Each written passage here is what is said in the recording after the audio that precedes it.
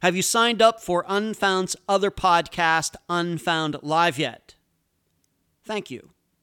Jace Martin was a 31-year-old from Destrehan, Louisiana. He was a father who had been a child model.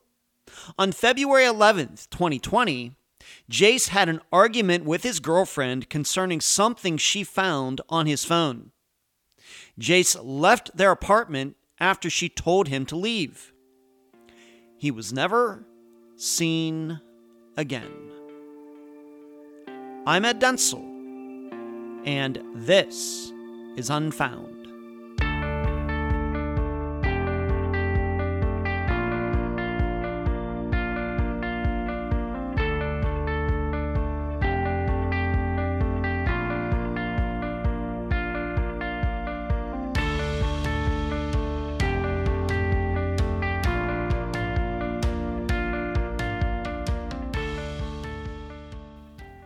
Despite covering as much information as we can on every episode of Unfound, there are still things that slip through interviews or revelations that occur right after the podcast has aired that surprise us and even alter our ideas about what happened in those disappearances. Some examples. Unique Harris. Right after the episode came out, Isaac Moy was charged with Unique's murder. And what became obvious is Unique's mother left out a few details during her interview. Peggy and Patty McDaniel. Within a year of the episode airing, their mother, Joyce, got her hands on a report showing that police didn't even get her daughter's last names correct back in 1979. Laura Bible and Ashley Freeman.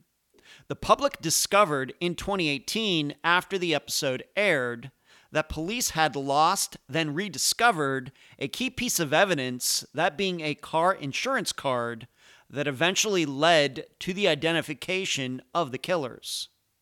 Most recently, Paul Sanders, where a couple of Unfound's listeners, just since the episode aired earlier this year, found out police did not fill out the proper paperwork in regards to something very important concerning Paul's disappearance.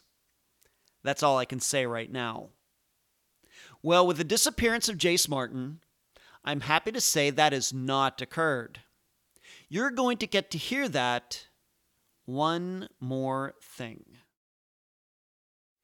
And now a summary of the case. This is brought to you by my friend Megan Linez's website, charlieproject.org. Jace was one of 4 children in the Martin family, along with Tabitha, Cedric, and Victoria. As a child, he was a model, but all it took was one bad experience for him to end that. However, as Jace became an adult, those good looks stayed with him, and he had no problems attracting women. But under that GQ facade was a guy who struggled with his mental health and addictions, to the point that Jace was not permitted to see his 2 children for long periods of time.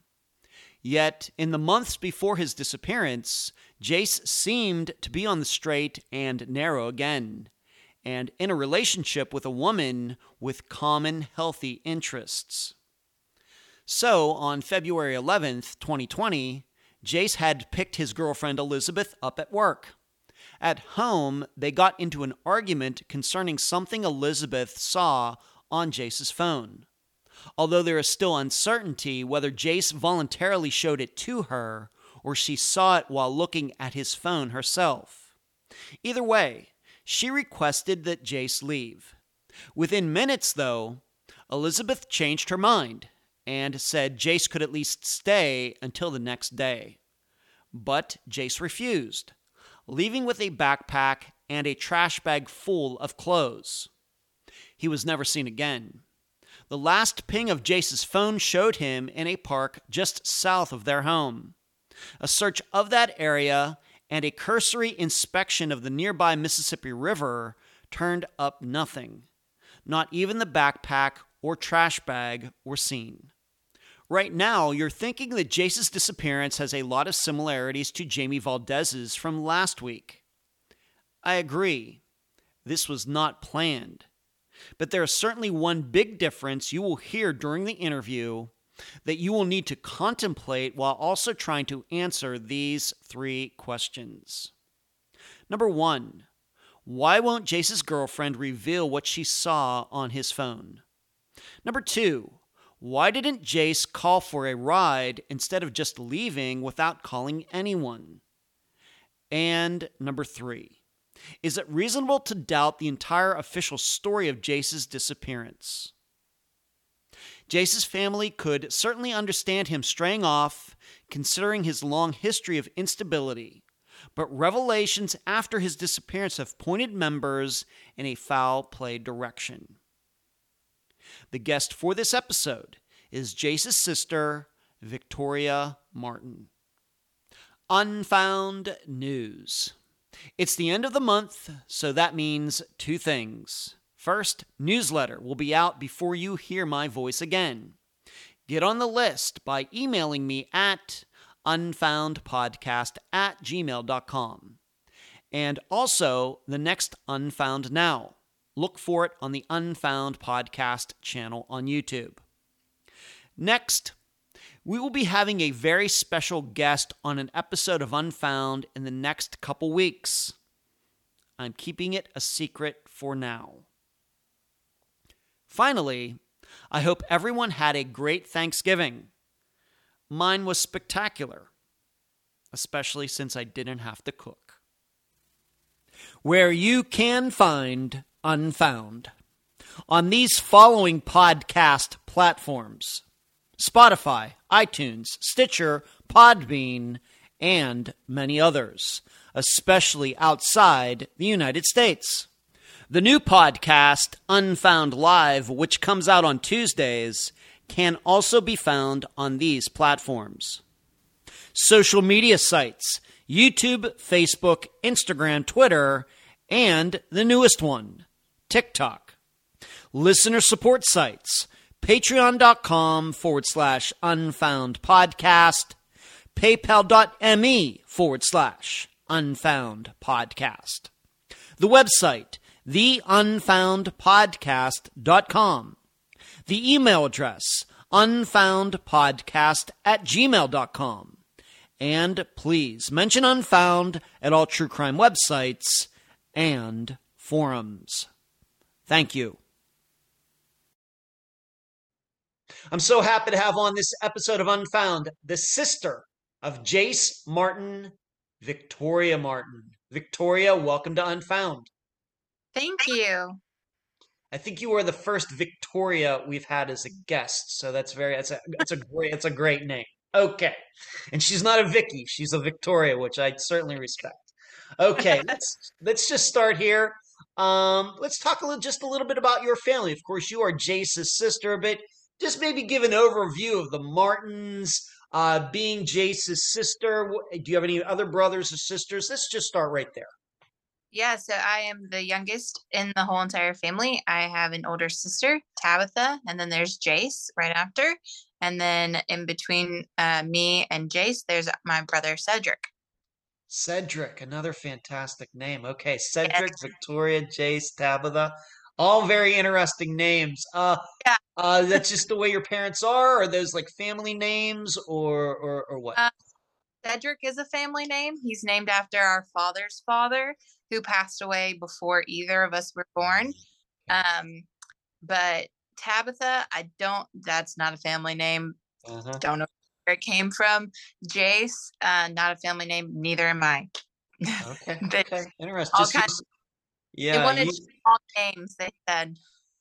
right. I have two biological brothers and a biological sister, and they're the opposite. They're Michael, Brian, and Diane. They couldn't be more common, I suppose. Okay, Yeah. well, that's interesting. So, how many ages difference between you and Jace? 7 years. 7 years. So he is the big brother. He's 15, you're 8. He's 20, you're 13. What kind of were you like the bothersome little sister, or how would you characterize him as your older brother, your two relationship?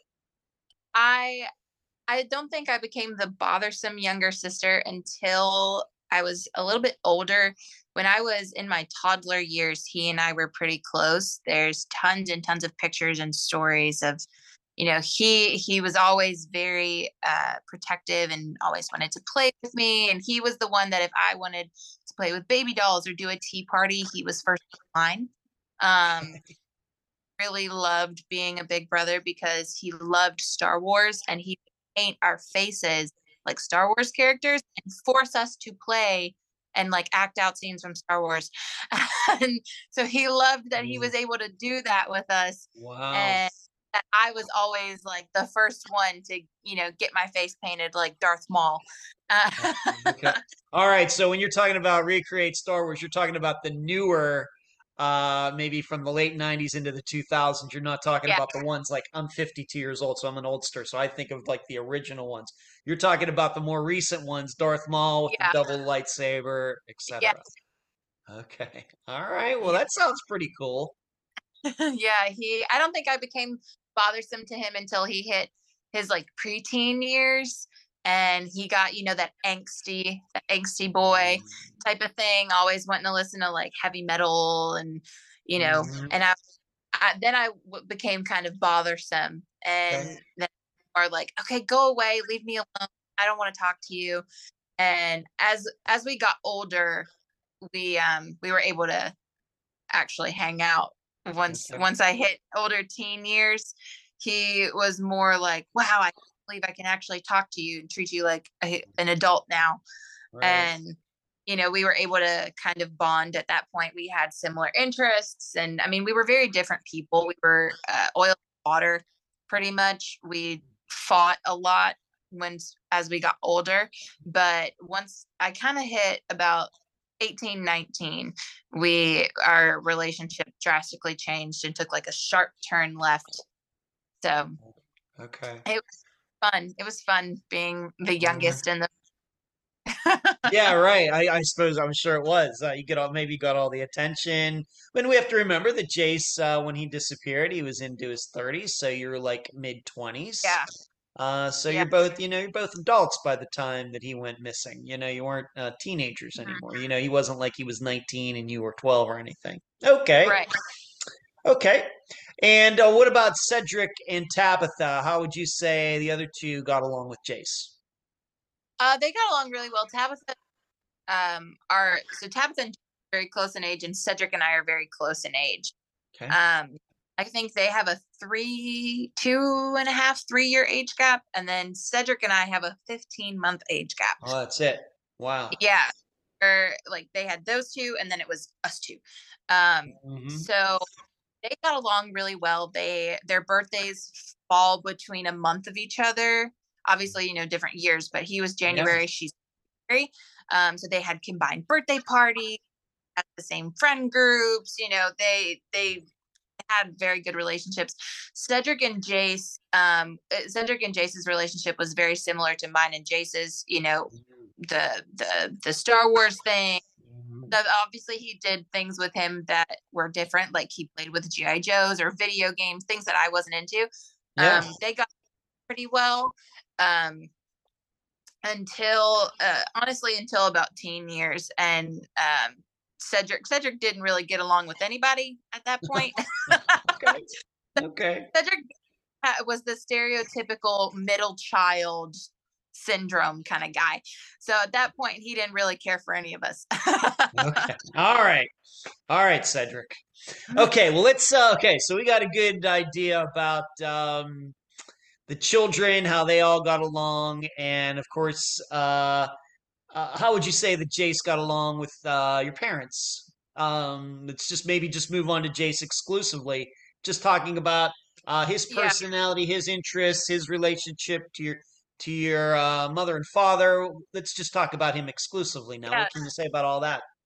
So he had a pretty good relationship with my parents again until about the teen years, but I think that kind of goes for everybody. Um, you're pretty okay with your parents until you hit about 15, 16, and then it's God, you don't know me. I know everything. So that was very traditional for him. They got along pretty well until he hit his teen years, and then fighting ensued, and uh it was very up and down. But our parents were very honest and open people, and so even if they had rules, they explained why we had them. He just didn't like them, but Mhm. they were very close. My mom and my brother Jace, they're very very similar people, and they're both very passionate human beings. So I think that's why they would butt heads. He and my mom butt heads more than he and my dad did, because they're both very similar, and I Okay. think that's where their tension came from. But they had relatively good relationships. Like there wasn't any like hatred or animosity or anything like that. They had good relationships. Okay. Let's just talk about maybe some interests, personality, hobby. What kind of stuff was? Maybe I should ask you this. His real name is Jace. It's not like short for Jason or anything like that. His given name is Jace. Yeah, given name is Jace Michael Martin. Jace Michael Martin. Okay. Um, as far as like interests, hobbies, was he into sports? Hunting or music or what? What are some of the things that you remember about your brother? What was he into? Obviously, he was into Star Wars. What else? Jace was not an athletic kind of guy. No. He Okay. was not. He was not athletic at all. He did actually modeling when he was younger. Well, look at him. He, yeah, he wanted to be a model and an actor, and he did that. God, until after I was born. And then something happened at one of the shows, and he told my mom he wanted to quit. And so he quit and never did it again.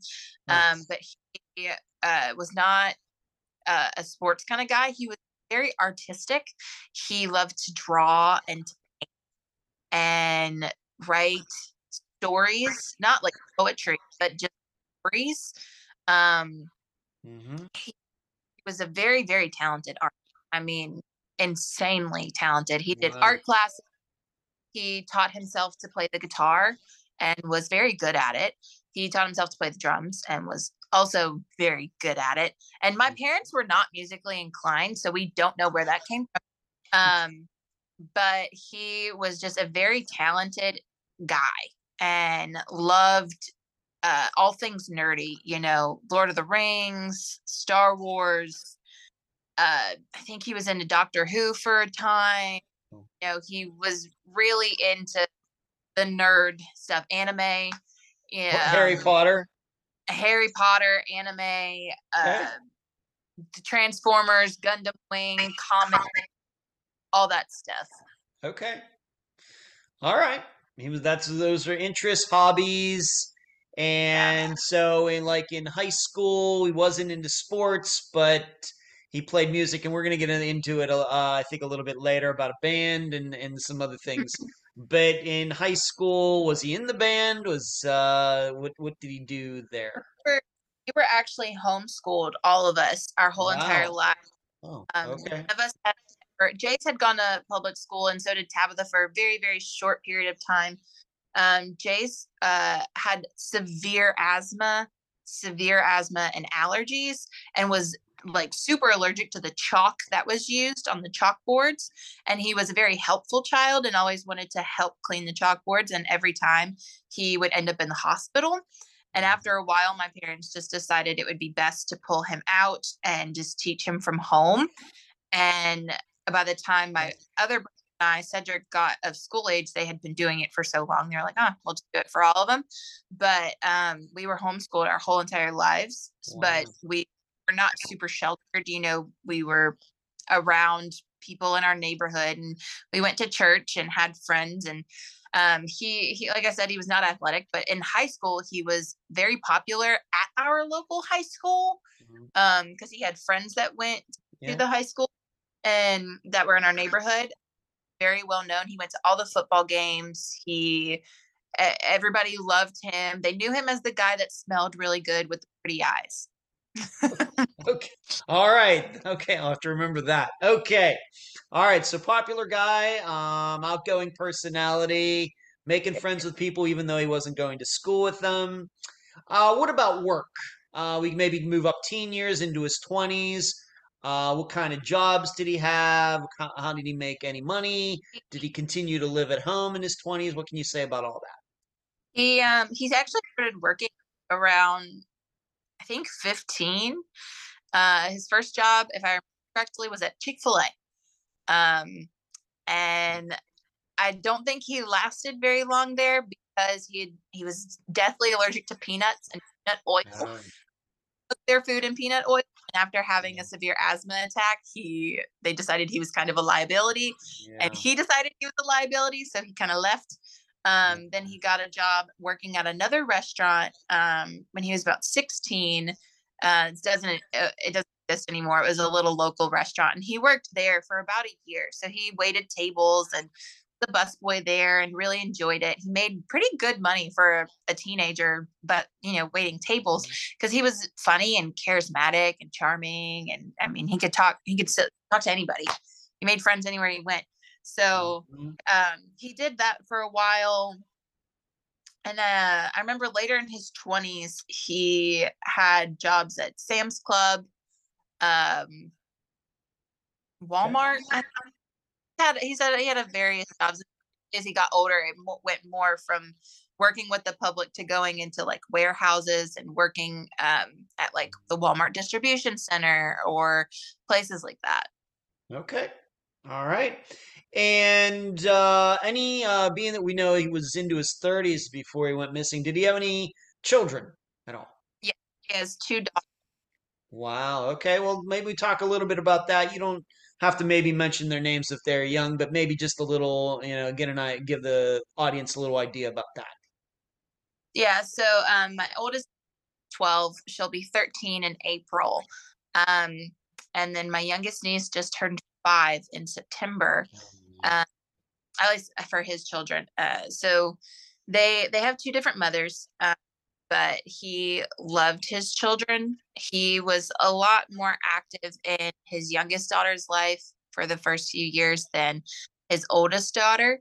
Um, and that is by no fault of theirs or their mothers. It was just Jace was not sober. He Okay. was kind of making some not very good choices Okay. at the time, and um, really not putting them first. And in Okay. a way of protecting them, they did what mothers have to do. All right. And he wasn't really allowed to see them. Um, but he loved his kids. He did. Okay. All right. So these mothers saw the situation that he had put himself into, and we're going to get into that in a bit. So they thought it's best to keep their daughters away from him during this time. Yeah, unfortunately. Okay. Gotcha. All right. All right. And were these women like from high school friends, or did you meet them just working, just around town, or? My oldest niece's mother, I don't know how they met. I was 13 when they Okay. met, and I have no clue. Um, Mhm. I know that they had like a year or so age gap. They dated for a while and then became pregnant. And it was a big shock in my family. Not just because, he wasn't married, he was young, he was 20, but because our dad had actually been diagnosed with liver cancer that year. So the year that he had gotten this young lady pregnant was the year that our dad was slowly dying. So it was a lot of emotions. Like we had levels of excitement and then levels of sadness. So it was a lot. But ultimately, whenever she was born, it was a very, very happy day. And Okay. so then And what as about the for other one? I think they worked together. Okay. I think, or a mutual friend that worked with him, if I remember correctly. I could be totally wrong. But they dated for quite some time before she'd gotten pregnant. They were together for, I think, 2 years or a year before she'd fallen pregnant with my second niece. Okay. So All right. And just at the time of his disappearance, was he being allowed to see his kids or not, the way you remember it? no, he hadn't care of them in a few years. My youngest niece, I believe she was a year or so. Um, the last time he had seen her, Wow. and then my oldest niece, I think the last time I saw her, she was 7. Okay. Of course, we know he's missing. Does your family have any interaction with the women and those children now? Yeah, we although Jace wasn't allowed to see them, they Mhm. never really withheld either of them from Oh, us. well, His that's good. second daughter, we had kind of lost contact for her own personal reasons that are hers and hers alone that I won't delve into, but she Hmm. felt it was necessary to kind of remove herself from some things for a while. So we didn't have phone numbers or anything to really get in contact. I actually just got back in contact with her a few months ago. And we chat every now and again. She sends me pictures of my niece. My Wow. oldest niece lives where I do in Memphis. She lives about 30 minutes away from me, and she was at my wedding last month. So Wow. yeah, Okay. Well, that's great. All right. So that's good, though. Of course, as you know, sometimes when people have falling out like that, the women take the kids and nobody can see them and everything. I'm glad that's not how this is going. All right. yeah. So okay, that makes me feel good. Okay. Let's move on to this. We're going to talk, of course, eventually about the woman that was in Jace's life at the time of his disappearance. But you've already kind of touched upon the next topic, and that was his mental health.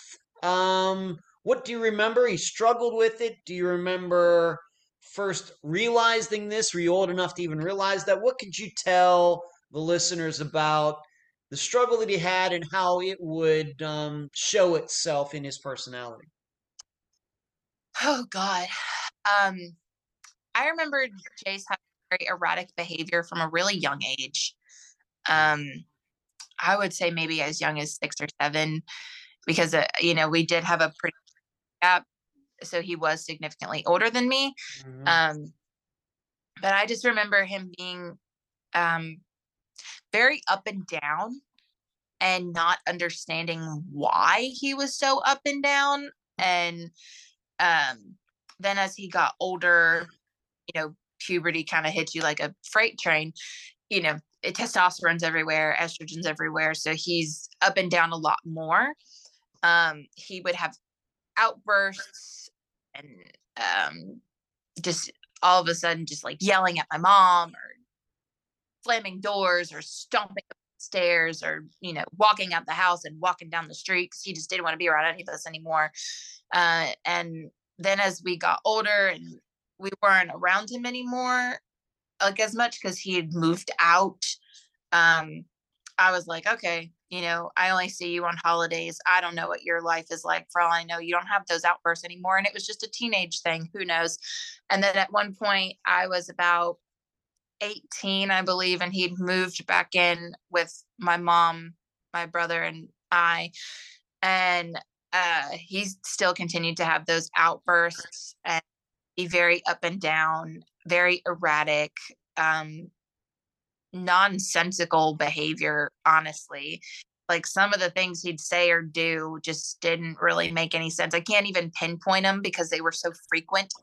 Okay. But some I kind of look at my mom and be like, "What?" And so it was all over the place.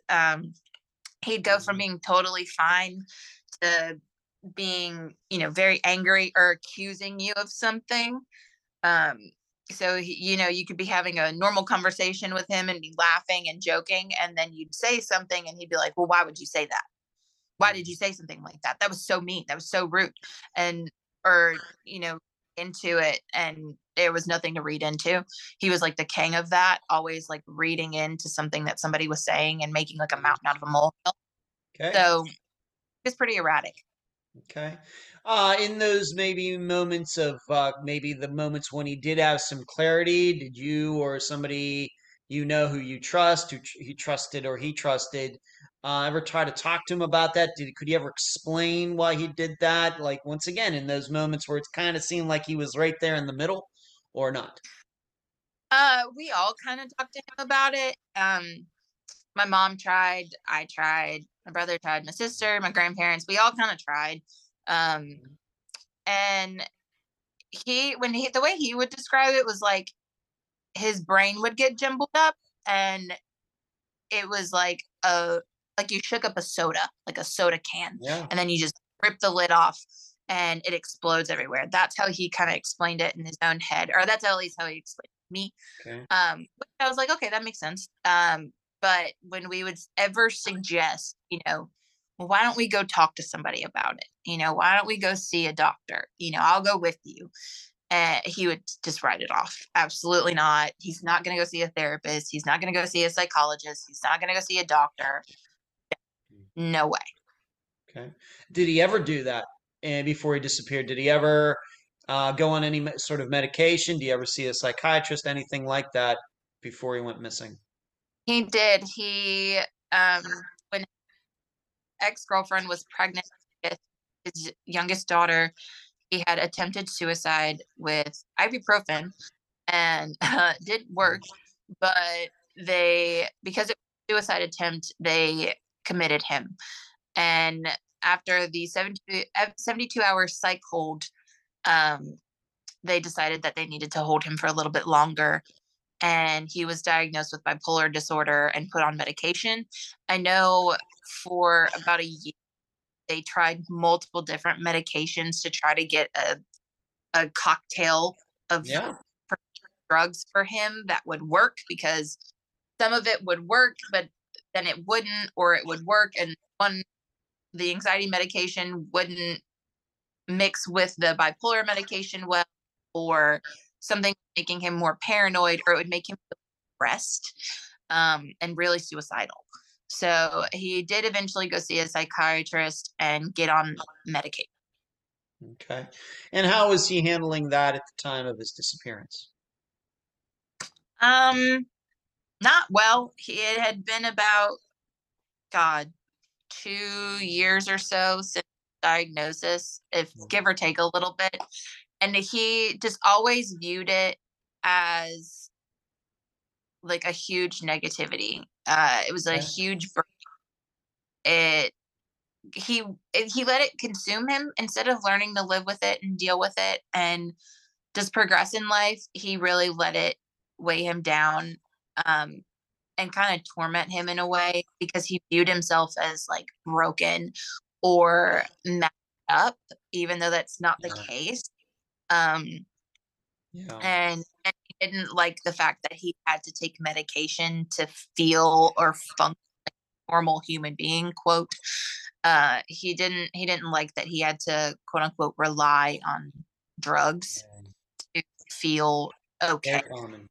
Yeah. He Very. just he wanted to just live his life and not have to take all these medications. But unfortunately, when you are diagnosed with bipolar disorder, 9 times out of 10, you do have to take some kind of medication. Yep. Yeah. Yeah. And what you're talking about there, these are topics that we've covered many times on this podcast. A lot of the same thinkings, a lot of the same, things, a lot of the same things, people not wanting to take their medication, etc. Okay. Let's move on to this. Now, unfortunately, on top of that, he had also an addiction.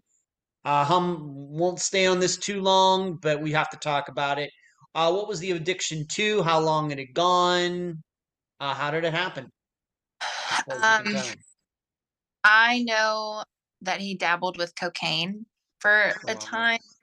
time, and crack and methamphetamines for a while. Know at one point he dabbled in bath salts. I'm not Yeah. entirely sure what bath salts are made up of, but I know it is an addictive substance, and he Yeah. did do that. Um, so he kind of had an array of things that he would go to if one was too expensive at the time, or if he couldn't find it, that still gave him a similar high. He was very much into uppers and not downers. Never any heroin, never any, Xanax or anything like that. He wasn't really into downers. He very much an upper kind of guy, which, come to find out, definitely aided in the whole bipolar disorder thing. A lot of people that have bipolar disorder self-medicate with street drugs, especially if it's undiagnosed, because when they take those drugs, it makes them feel normal and balanced. At least that's just what I've been taught and told by different psychiatrists. So yeah, those were the things that he dabbled in, and my parents didn't really like him to be around us at that point in time Right, of because we were course. Right. very young. We were still minors when he started going into that. So I didn't even realize what he was doing until I was about 13 or 14. Okay. And the status of your, as far as you can tell, what was the status of this addiction at the time of his disappearance? From what I know, he was sober, and he had been sober for about a year and a half, if not 2 years, at the time of Okay. his death. Okay, great. All right, let's move on to this. Now we will talk about the woman who was in his life at the time of his disappearance. Her name is Elizabeth. What do you know about the relationship? How did they meet? I understand that she was a little bit older than he was. By my calculations, it was about 7 years.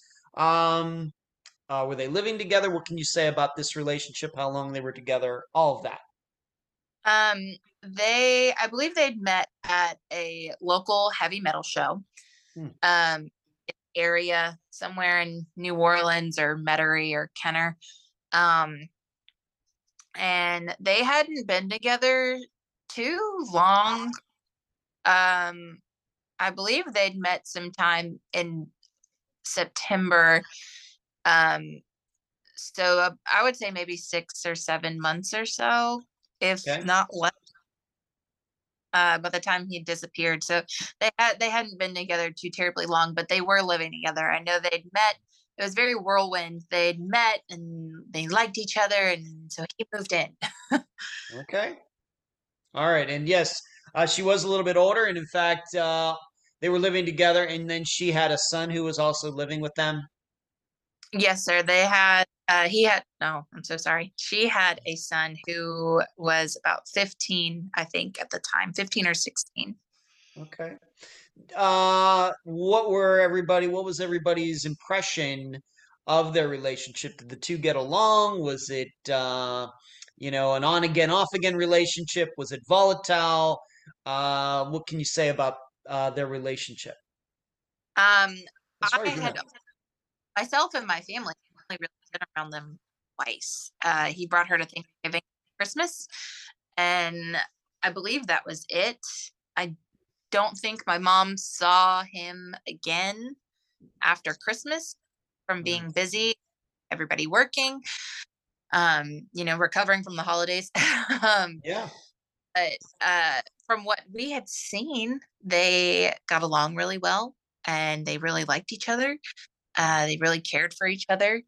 Um, so from what they seem to have a pretty good, pretty healthy, decent relationship. And then later on after his disappearance, we had asked around and everybody pretty much said the same thing, that at least on the surface and in public, Yeah. they were very nice, very cute couple, that Huh. they seemed to get along very well. Okay. All right. And we know, of course, we don't know what goes on behind closed doors, but the impression was that the two of them made a decent couple, got along, they're living together. And I guess the anticipation is that if maybe he hadn't gone missing, maybe they would even be a couple to this day. Maybe. Yeah, yeah. All right. Okay. And all right. So we have that. All right, so we'll come back to that because she was at least one of the last people to see Jace before he went missing. Now, you did mention the suicide attempt. You mentioned that it was with ibuprofen. How would you characterize it? Did everybody at the time think this was actually something serious in which he was trying to kill himself? Or was this more along the lines of he was just like a cry for help? And maybe you also need to include in there when did this happen? This happened in, oh my God, June, the summer of 2017, I think. I All think it right. was summer. Um, God, yeah, I think it was or 2017. I'm so sorry. That's all right. That's good enough. I guess what we're trying to establish, it was well before he went missing. I guess approximately 2.5 years. Yeah. Okay. So at the time, I remember getting the phone call and just being told that he'd attempted suicide, what hospital he was at, and that we needed to get there immediately. The person I was dating at the time and I mean, it was probably about midnight. So it was late. We were trying to go to bed. We jumped in the car, drove to the hospital. We're like, what the hell is going on? And then as we're there, we eventually find out that he had taken ibuprofen, which then kind of changed my opinion on if this was an actual suicide attempt or a cry for help or an ploy for attention.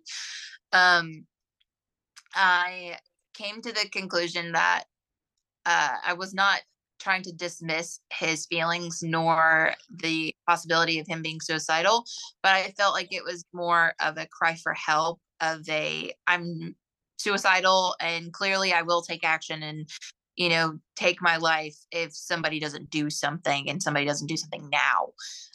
It I don't think it helped that the his girlfriend at the time was pregnant with his youngest daughter, and things were not that great for them at the time within their relationship. And then financially, I know they had a lot of strains on their relationship at the time. And I think he was just desperate. Okay. All right. And so he did this, and of course, recovered fully. He can continue to be around for the next 2.5 years. Was somebody there, like when this happened, or did like somebody come home and encounter this, or what was the situation? If I remember correctly, um, the girl he was dating at the time was working at a restaurant, and the restaurant didn't close until about 10:30. So she wouldn't get home until about midnight. But he'd called her somewhere around 11 and said, I just took a bunch of pills, blah, blah, blah, blah. I want to die. So her, in a panic, jumped in the car, drove home, and was like, what the hell is going on? Rushed him to the hospital, called us, and she was about 7.5 months pregnant. So she's freaking out. She's trying not Yeah. to go into preterm labor. Right. He's on a stretcher. It was definitely not ideal. But she was the one that kind of found him and then reached out to my mom and myself. Okay. All right. So he actually did this and then called her. Yes. Yeah. Okay. All right. Okay. That's kind of what also changed my perspective on it, is that typically if someone tries to kill themselves, they don't call somebody and say, hey, True. I That is just certainly attempted. true. Right. And I'm sure ibuprofen, what is it? Is that Advil? Is that Tylenol? Is that Excedrin? Y- Yeah. Yeah, what's the brand name one that I can't remember, but I'm sure taking enough of them is very dangerous, but it's not like taking a bunch of Valium or something Yeah. like that. It's certainly different than that. Or From what I've mixing some other different drugs that are legal together, which of course can be also very dangerous. Right. What I've been told, that if you take a whole bottle of ibuprofen, you're going to get very sick. Like, it's Mhm. not going to be fun. Yeah. You're going to, and it more or less destroys your kidneys and like the lining of your stomach than it does anything else. So usually when someone tries to do that and they take a lot of ibuprofen or acetaminophen, it causes them gastrointestinal issues later on in life at some Mhm. point, rather than Okay. taking. Okay. Thank you for explaining that. I did not know that. To your knowledge, is that the only time that he ever did something like that? To my knowledge, yes. Now, Okay. if there's been an instance between him and the mother of his youngest child that I'm not privy to, Mhm. I don't know. Yeah. So it has never been disclosed to me. But that is the at least the last one that I know of where he was hospitalized. Okay. All right. Let's move on to this now. Now, overall, though, going into the beginning of 2020, which he disappeared early in that year, how would you say that your family, including yourself, how were you all feeling about Jace overall, Chris's mental health, this new relationship he's living with her overall? How were you feeling? Did he have a job? What was he doing there? How was everybody feeling about Jace in the beginning of 2020? All of us were actually really good. The last time we had all seen him was Christmas, Hmm. and he looked happy. He looked healthy. He'd put on some weight, like healthy weight. Yeah. Um, his skin was flush. He was very jovial. He seemed very lighthearted. So we were all feeling really good. Like he was finally in a good place, like mentally, emotionally, physically. He was finally in a really good place, and we were all really happy for him and really excited that he'd gotten there Yeah. and was you know doing right by himself for Okay. once, taking care of himself. And he was working. He had two jobs. He worked at a local grocery store, the name of which I do not remember, Mhm. and he was working at Winn-Dixie, another local Okay. grocery. All right. So he was holding down two jobs. He has this new relationship. It seems to be going pretty well. And so, yeah, compared to just a few years before that, of course, he had an addiction. And did it seem to you, to your family then, with his mental health issues, that he was taking his medicine like he should? Yes, it seemed as though that they had finally gotten a good cocktail for him, and that whatever it was working for him, and that he was taking it consistently, because he Okay. had events in the past where he would take it for a few months, or be like, "Oh, I'm better. I'm good. I'm gonna get Yeah. off this." Stop taking it, and then revert back to where he was. But it seemed as though he was consistently taking his medication. All right. So, been through a lot. Jace been through a lot. Addiction, mental health issues, not being able to see his daughters because of some of his prior problems and everything. But I guess what I'm saying is in the beginning of 2020, it seemed like maybe that had been the best he had been in quite a few years overall. Yeah, absolutely. That is the best that he had been in a long time.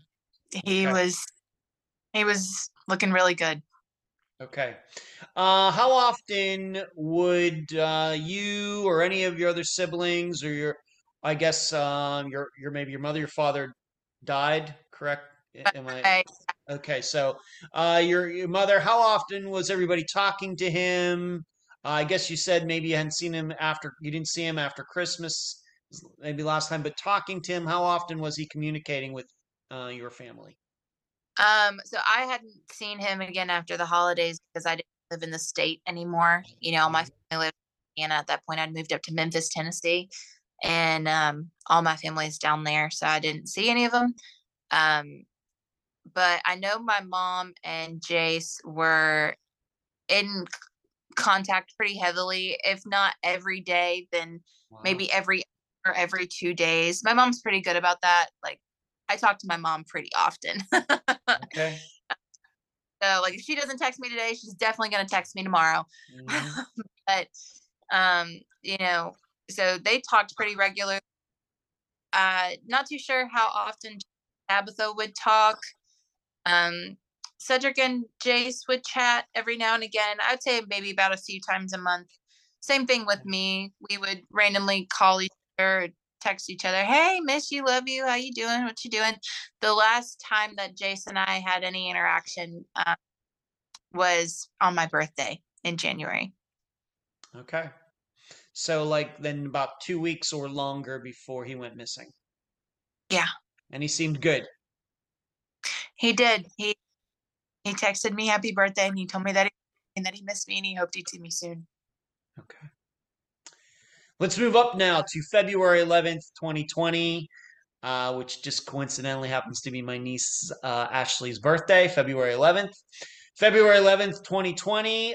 Let's just go over the official story of that day. I'm not saying we have to believe it. I'm not saying we have to not believe it, but there is an official story like we cover for every disappearance.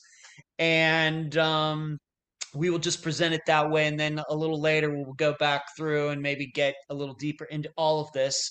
But the story, of course, comes from Elizabeth. What did she have to say about that day into that night? You can go through that right now.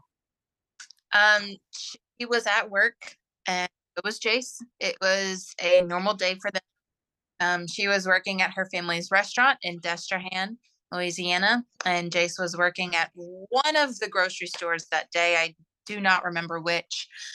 Um, and I believe he had the car that day. They shared her vehicle. He went and picked her up, and when her shift was over, they went home. She said later on that evening they had gotten into a disagreement over something that was found on his phone. Um, she asked him to leave. He said okay. He packed a black backpack and a like industrial sized black trash bag. And as he was doing this, she said, "You know what, Jace? It's getting pretty late. It's about 11 o'clock. Why don't you just stay, sleep on the couch, and you just leave in the morning?" And he said, "No, Liz, you asked me to leave. I'm going to leave. I'm gonna go ahead and go." Okay. And so he packed up what he could, left, walked about a 25 to 35 minute walk to the East Bank Bridge Park, where he supposedly stopped and sent her a text message that said, "Please forgive me." She checked the location, saw it was at the park, and then it went dead. And we've never seen or heard from him again. Okay. How did she check that location? What was the technical process of doing that? Um, I don't remember. I don't remember if they have iPhones, because on iPhone you can share location with someone. Okay. Um, like Google phones or Samsung phones also have a similar feature. I just don't know the ins and outs to it because I have an iPhone, or if they had one of those like tracking apps. Like Okay. I have Life 360 with my mom. So I'm not sure if they had like a Life 360 type of thing going, or if it was just something like an app featured on their phone. So, but I just know that she was able to check his location and see that that's where it had pinged. All right. And just so we can go through these locations, and I will be doing a map analysis video for this disappearance that will be on YouTube that'll come out at the same time as this episode. What was the street where they were living, and how far is this park away from where they were living? The street was Ormond Meadows. Pretty sure that's how you pronounce it. Ormond Meadows. Okay. And from what Google Maps said when I Yeah. was there, it was about a 10-minute drive, give or take a little bit. Um, and about a 25 to 30-minute walk. Depending, there were a few other the ways that you could get around Yeah. that I know, but it was about a 25 to 30, maybe 35-minute walk, depending on which way you went or how fast you were walking, I guess. All right. So pretty close. Yeah, it was Not far. relatively close. Short drive in a vehicle, but a little bit longer in a walk. Okay. All right. So they're at home. They have a disagreement about something that was on his phone, which we'll get into a little later. She asks him to leave, then changes her mind. He says, "No, I'm going to leave." And so he left. And so this backpack and this bag that he had put together, both of them, he took both of those with him when he left. Yes, sir. Okay. So then he leaves at some point. He texts about, "Please forgive me." She checks the location. And then, as far as she can tell, the phone died shortly after that. She Yeah. couldn't reach him after that. Okay. Just some questions for you. We talked about her son. Was her son there that night as well? Your understanding. Yes.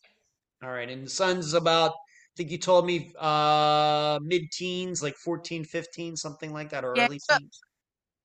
16. Okay. So he was there.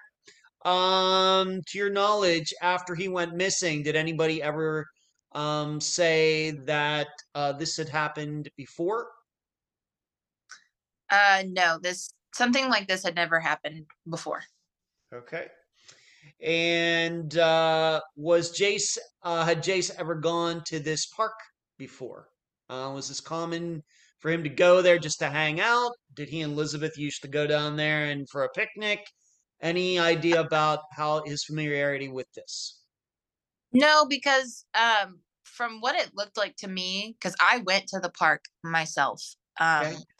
about 3 days after he had gone missing, because that's when I was able to get down there to Louisiana. Um, it was like a baseball park. Like it wasn't your traditional park with a huge jungle gym. There was a small jungle gym where you could go play, but it had like some baseball fields around it. So it was more or less like a baseball park. All right, so this park it's kind of a park, but it's more like a baseball field type of area.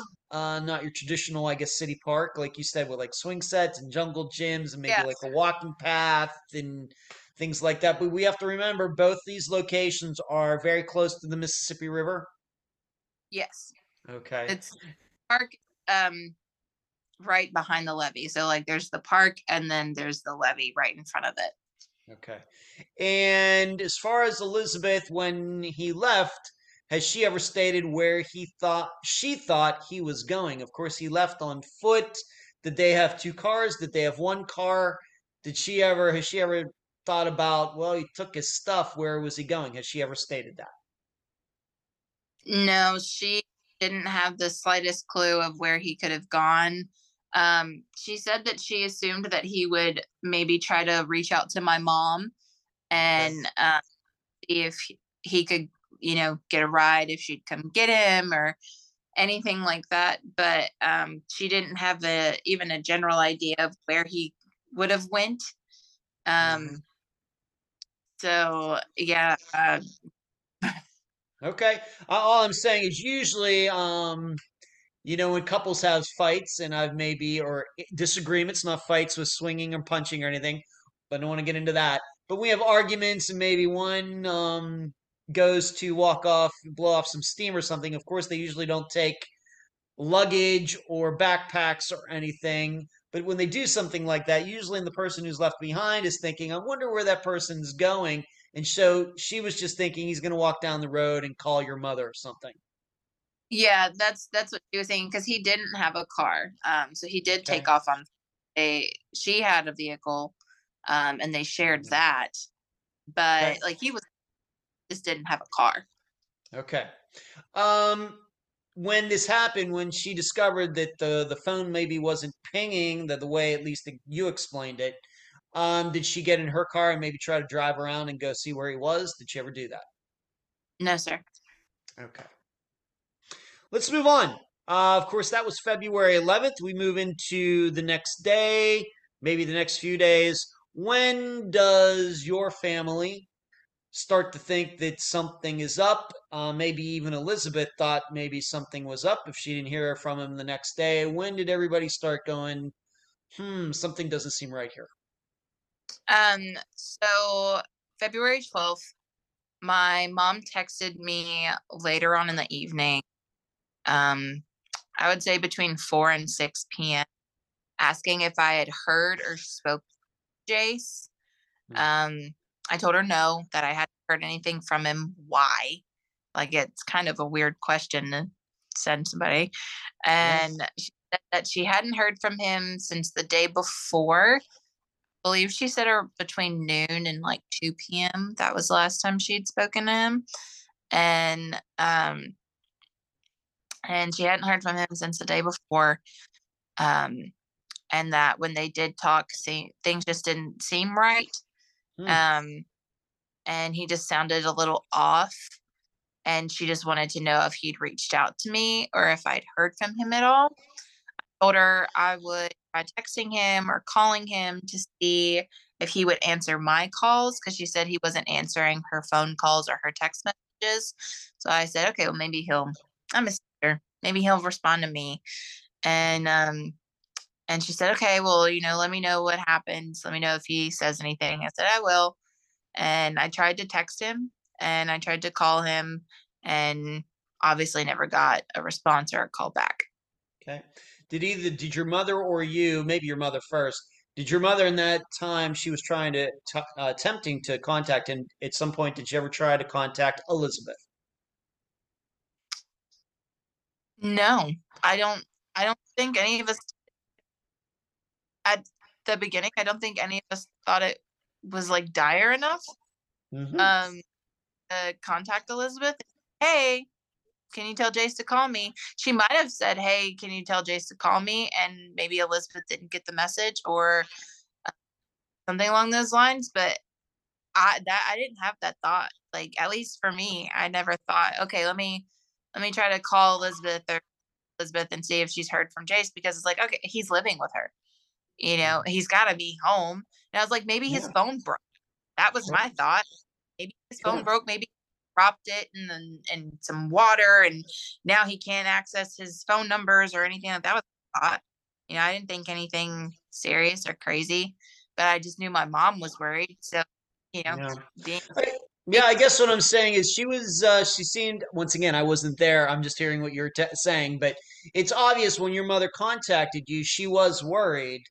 And I'm just thinking, usually, people in that situation start thinking, well, who else could I contact in the area who might be able to help me with this problem? And I would think that Elizabeth would be the next person. But what you're saying is, before she contacted you, it doesn't seem like tried to think she even thought about contacting Elizabeth. no, I mean, like I said, she possibly messaged Elizabeth, like sent her a Mhm. message over Facebook and said, hey, you heard from Jace or anything like that. That could have been done. It wouldn't surprise me if it was.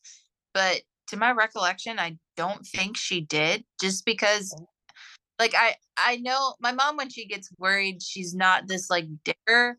Like, she doesn't like dig for information. She'll go to the people that like are close to the individual that she's worried about, not necessarily the person who's close in proximity. Does that Okay. make sense? Sure. Okay. Just asking. All right. Just making sure we all understand that. Okay. And she said that Jay sounded off.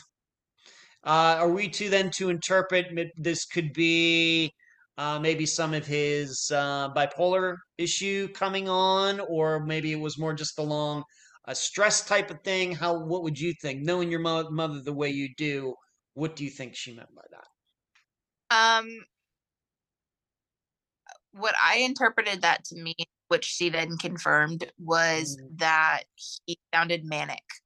okay. Uh, he sounded like he was kind of at the beginning of his mania, which when he was at the beginning of his mania, um, it wasn't so bad, but you could tell in his voice there was like a shift. Like, he just didn't sound like himself. Okay. Um, and so I think it was a mix of stress and his bipolar disorder, and I think it was just a conglomeration of things for him. Uh, Okay. and that's just how it seemed, because I remember asking my mom, what is off? Like, what does sounding off mean to you? Like, that's pretty vague. And she Mm, said it just seemed like he was kind of entering a manic episode, but at the very, very, very beginning. okay. All right. So after that day, you talk to your mother. Of course, she tries contacting him. You try contacting him. Of course, he doesn't get back to either of you. The next few days after that, when does Elizabeth come into all of this? Do you end up contacting her, or maybe she ends up contacting one of you? For this is just an example. Jason and I had this fight a couple days ago, argument a few days ago, and I haven't heard from him. If you heard from him, when did finally Elizabeth get brought into this concern that Jace is missing? Elizabeth got brought in, I believe, by my mom, or maybe Okay. me. One of us. I'm sorry. Some of it is very fuzzy because it's That's all right. you know it's very chaotic. Yep. But one of us messaged her. I think I did, and I think I messaged her on the 13th and asked her if she'd heard from Jace, and she said no. And I said, okay, well, we're pretty concerned. I'm gonna file a police report. Your address, and I got her address. Hmm. All right, and she went along with this. Yeah. Fine. Okay. So you had to contact her even though the two of them were living together. Yes. Okay. And when you said that you hadn't heard, of course, once again, we're thinking maybe we don't know what's in her head, but your best guess was that she thought he was going to leave, call your mother. And so when you called to talk to her, contacted her, and finally talked about Jace not being around, did she seem surprised?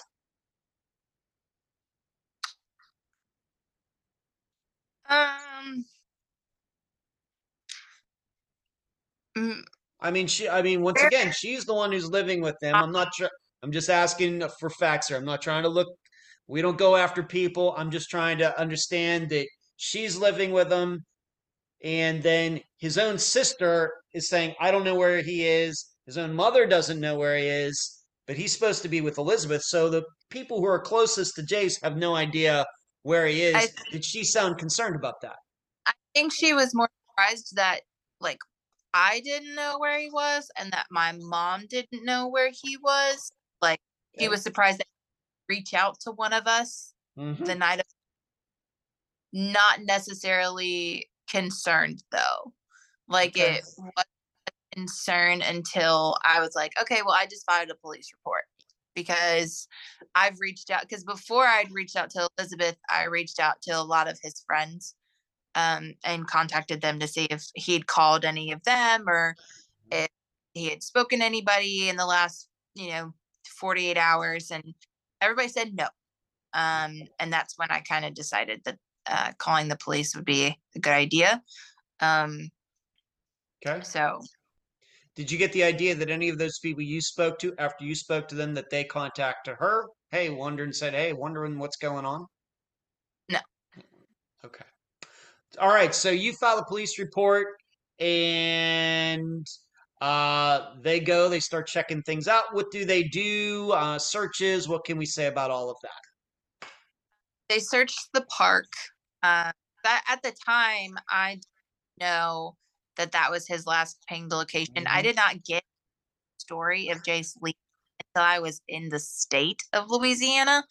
I didn't know any of that until several days later. All right. Um, So what you're saying, just to go back, just so we're clear on you. So even when you spoke to Elizabeth, she never did tell you that he walked off that night. no. Okay. All right. Please continue. Um, so I didn't know any of that. And now that I think about it, I filed the missing persons report on February 13th. A search for him wasn't done until I was already back in Tennessee. Okay. So it For took so some about time. 4 days, Yeah. 4 days, 3 4 days before they'd actually gone and looked for him.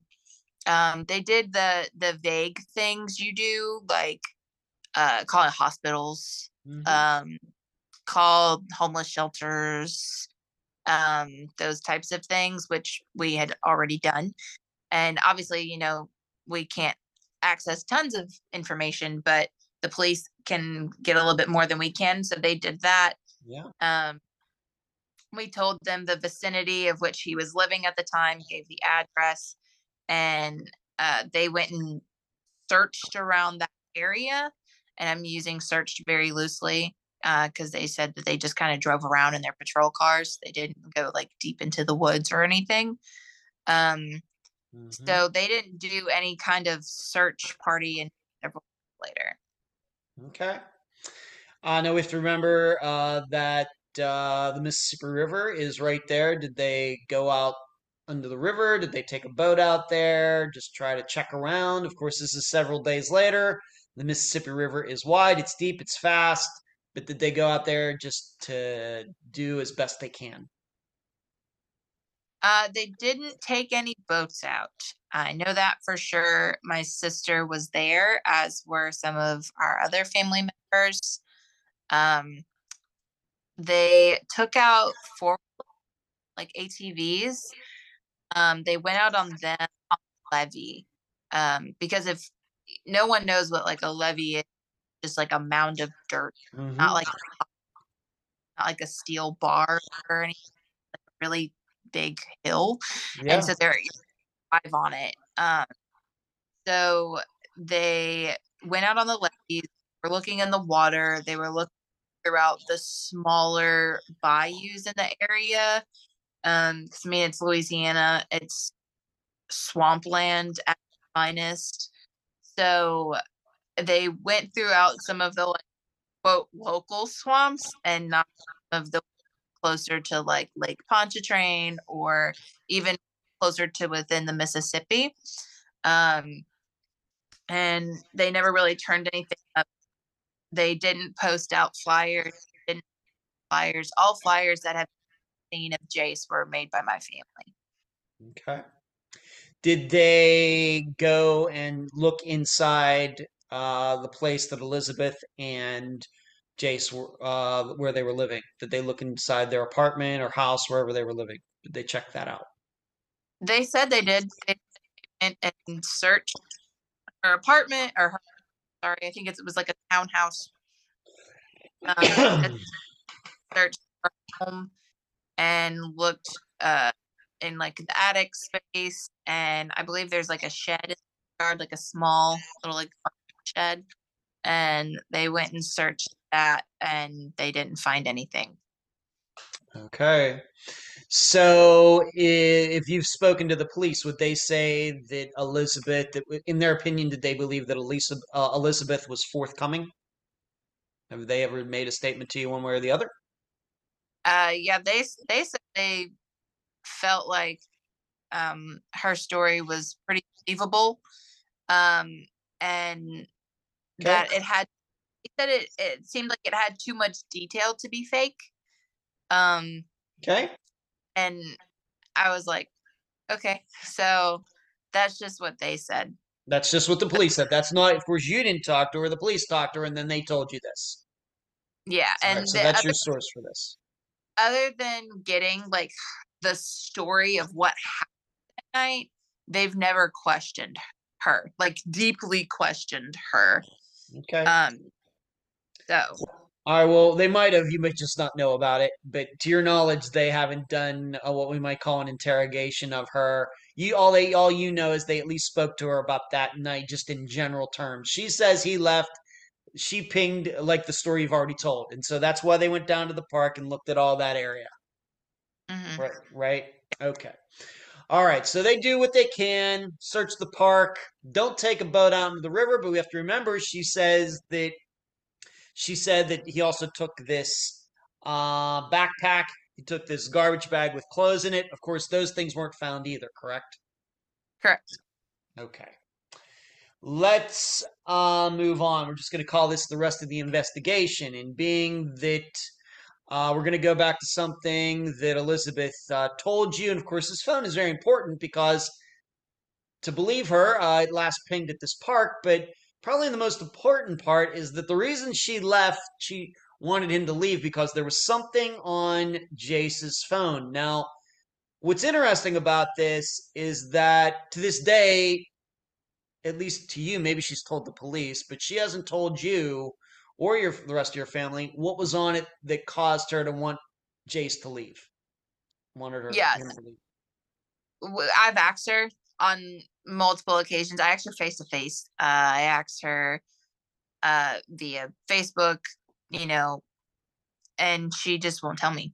When I asked her face to face, she said that she just didn't want to talk about it and that she didn't want to delve into it. And I said, okay. Okay. So I should have pushed a little bit harder, but at the time I was 24 and I was a little panicked. If I'm being honest, as I know some people are going to hear that and say, well, I would have asked, I would have pushed, I would have Right. done this. No, Well, I mean, what are You you know, gonna I do? I mean, what are you gonna do? right, Torture her yeah, or something? I mean, she's either going to tell you or she isn't. I think, right. um, I suppose there are maybe at least a couple maybe good reasons she wanted to tell you. She wouldn't tell you, but this was the cause of her wanting him to leave. You'd think that she would want to explain that, being that Jace is missing, but maybe not. But so to this day, you don't know what was on the phone. Do you think even the police know what was on the phone? No, because Have they ever said in so many words, you know what, we know what she told us what was on the phone, but we can't tell you? Has that ever happened? no. Okay. Moving on. Records and pings. Anybody able to, of course, we know the story is that it last pinged at this park, but what about just general phone records, calls, texts? Do we know anything about any of that that he might have, for example, this is just an example, that after he left Elizabeth or their place, that he might have called somebody or texted somebody besides Elizabeth? Um, do we know anything about any of that? No, sir, because they've never pulled any phone records. His phone was never recovered. Not like we have the physical item itself, but Mhm. they never had any phone records. They never got a warrant or even approached a judge for it. Um, so no, we don't know if he ever contacted anybody else. Okay. Now, I did read somewhere, uh, maybe in the information that my assistant Emily, when she first spoke to you, she gave it to me, is that Elizabeth actually kept paying the bill or something for a while, a few months, 6 months or something. Is that true? It is true. She did continue to pay for Jace's phone. Um, I don't know, probably until sometime in the summer. Okay. Uh, she said it was just in case it ever turned on again. Yeah. And my mom even offered to pay it and give her money to never disconnect the phone line. Mhm. Um, and the way we found out that the phone line was disconnected was I had texted him happy birthday last year. Um, I texted him happy birthday and somebody texted back. And it scared me because his name popped up on my phone. And I was like, oh my God. Oh my God, did he turn his phone on? And um, Oh, wow. they they'd responded and said, who is this? And I responded and I said, I'm so sorry. I know that the phone uh, number was given to some, but this is my missing brother's phone number. And I just Wow. wanted to say in case he ever saw it again. Wow. So, Okay.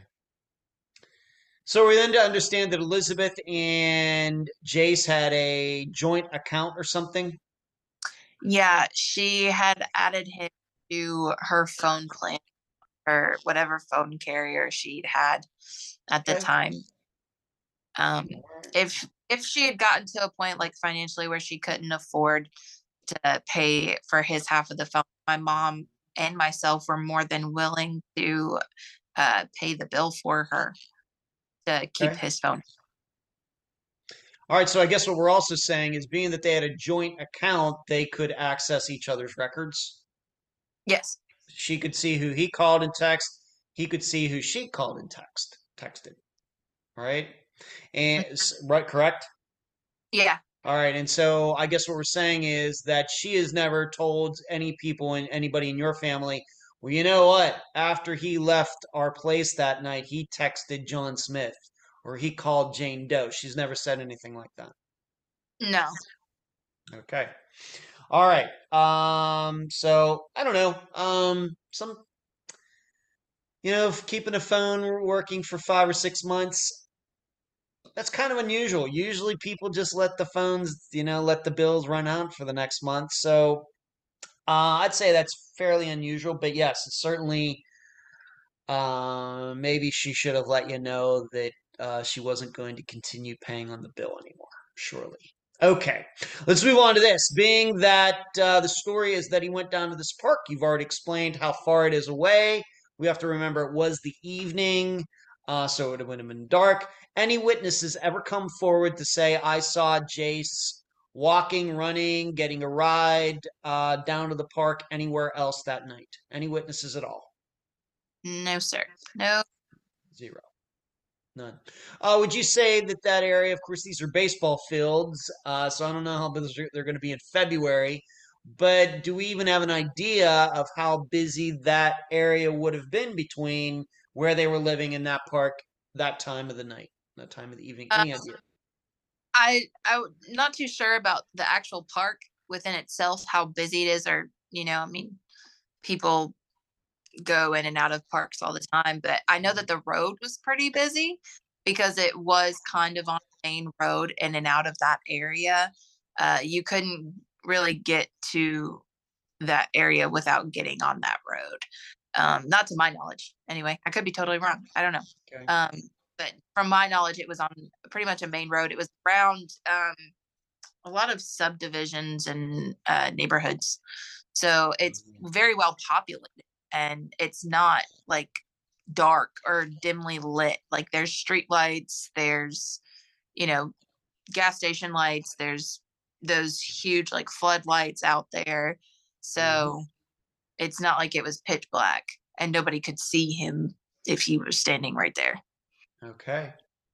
But no witnesses, nobody ever came forward, at least to your knowledge. Maybe the police went knocking door to door, and nobody said they saw anything. No, sir. Okay.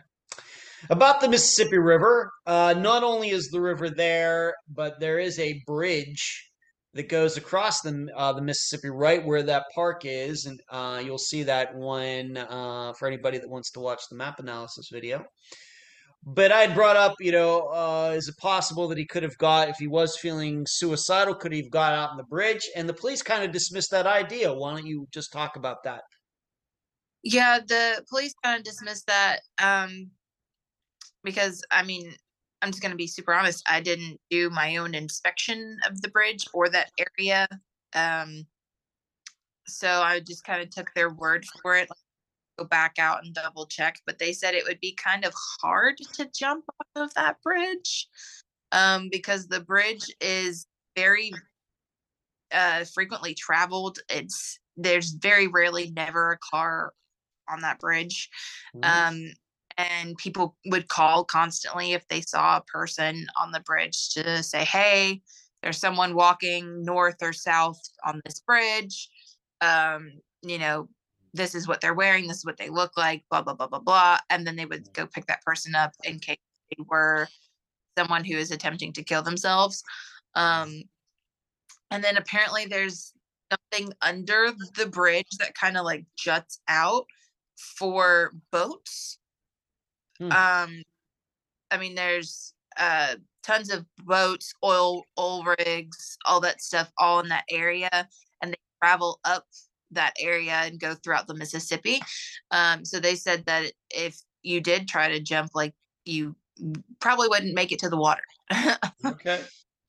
Okay. And so what you're also saying about this bridge, there is not a like a sidewalk on it. It's for cars only, and pedestrians are not supposed to walk across it. No, I mean, there's a shoulder on the bridge, but even then, it's not like a wide shoulder. So if Mhm. you were to be driving on the bridge and you're speeding and you get pulled over, it's really not even safe to pull over on that shoulder of the bridge because you or the cop are liable to get hit, or you can't even open your door to get out.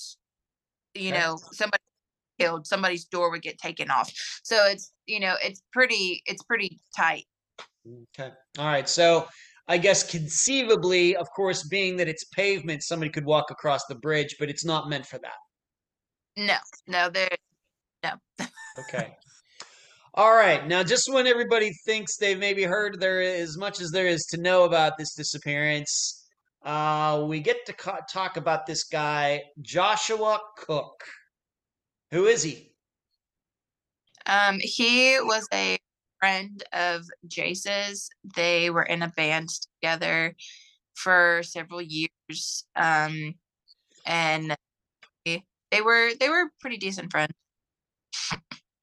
Okay. And so, how long would you say the two knew each other at the time of Jace's disappearance? Maybe five 5 years. years? Okay. And they were in a band together? Yes, sir. They were in a heavy metal band together. Okay. I'm into heavy metal, so that's not all bad. But they had a little bit of a falling out due to this, your understanding? Yes, sir. From what I know, they had a falling out. One of them wanted the band to go one direction. I'm not sure if it was musically or lyrically or whatever, but they wanted the band to go one direction or wanted to switch spots. So, like, one was a singer and one was a guitarist, and they wanted to switch something along those lines. And they had a falling out, and it blew up and became much more than I want to sing and I want you to play the guitar type of deal. And it just exploded into something else entirely. And they really didn't talk anymore. Okay. Did it ever get violent? Any fights? Anything like that? Um, I feel like there had been physical altercations at some point, maybe while intoxicated. Okay. Um, Okay. but I cannot totally confirm that. Like, I can't say with absolute fact that that is something that happened. But I feel like it is something that did, but I just can't confirm it. Okay. Any idea before the date of Jace's disappearance that the two might have talked? Anybody have any ideas regarding any of No, sir. that? Okay. Now, you spoke to him after the disappearance. In fact, not too long, maybe a few days, maybe a couple weeks after the disappearance in February of 2020, he called you. He did. He did. Um, Okay. And what did you two talk about? um, Jace, him being gone and being missing. He said, what's going on, Dad? I said, I don't know. I don't know where he is. Do you know? Have you spoken to him? And he's like, no, I haven't spoken to him. If I had effing spoken to him, I wouldn't be calling you right now. And I was like, okay, yeah, touche, fair point. And um, then as the conversation went on, he just kept saying that's my effing brother, man. That's my effing brother. I love that guy. And I'm pissed at him. I'm so angry. Like, how could you do this? How could you just disappear? You have kids, you have a family, you have a mom, and so worried. He said, I swear to God, if he's hiding somewhere, I'm gonna hug him and then I'm gonna knock him in the jaw. Because what the F, dude? Just what the F over and over and over again. And you know, he he seemed genuine. Mm-hmm. And then after that initial conversation, he had spoken with my mom a few more times, whether over like Facebook Messenger or the phone. Okay. When he spoke to you or your mother, did he ever state how he found out about Jace's disappearance? No, I think he really delved into that. But I do know that at that point he had made tons and tons of posts on Facebook, and a friend of a friend of a friend who knew that person Yeah. shared it. Okay. Because I mean, people that I hadn't talked to since grade school were contacting me. Okay. It, All right. it So it's kind of conceivable that just through the grapevine, you tell two friends, you tell two friends, on and on. That's how it eventually got to Joshua. yeah. All right, but that's not, he didn't say that though. He didn't say, like, hey, I just saw on Facebook that Jace is missing. That's just an example. He didn't say anything like that the way you remember it. No, he didn't say, oh, I saw on Facebook or anything like that. He just said, what's up with Jake? Okay. There was no, oh, I heard from Billy Bob that Mhm. Jace is missing. What's going on? It was, hey, what's going on with Jace? What's all this? Okay. Did he ever at any time seem to know any of the details of Jace's disappearance? For example, did he ever bring up Elizabeth or him walking off with the bag and the backpack? Did he mention the park? Anything like that? Any details in he voluntarily saying anything about the disappearance? No. Okay, so no details. Just being concerned. And would you say that the way you knew Joshua, that he was just acting like himself? Yeah, I mean, I didn't know too much about him or like how he acted because I mean he's older than me by God maybe 7 or 8 years, so he's around Jace's age. I didn't have a whole lot of um interaction with him. If anything, Jace told me on multiple occasions to stay away from him. Did he? Um, Okay. he told me on multiple occasions, if you ever see him in public, walk the opposite direction. Because I'd met him on multiple occasions, but he told me several times, if you see him in public, walk the other way. Don't talk to him. Don't ever give him your number. Don't Okay. ever interact with him. Um, and when I would ask why, he would say, Tori, just trust me, please. Please just trust me. I'm not just telling you this to tell you this. Like, please, I'm just begging you to trust me. Okay. And you listened to him. I did. I did. Okay. That day that he'd called me, that Josh had called me, that was the first and really last time I'd ever spoken to him. Okay. I'm wondering how he had your phone number. He had actually called me on Facebook Messenger.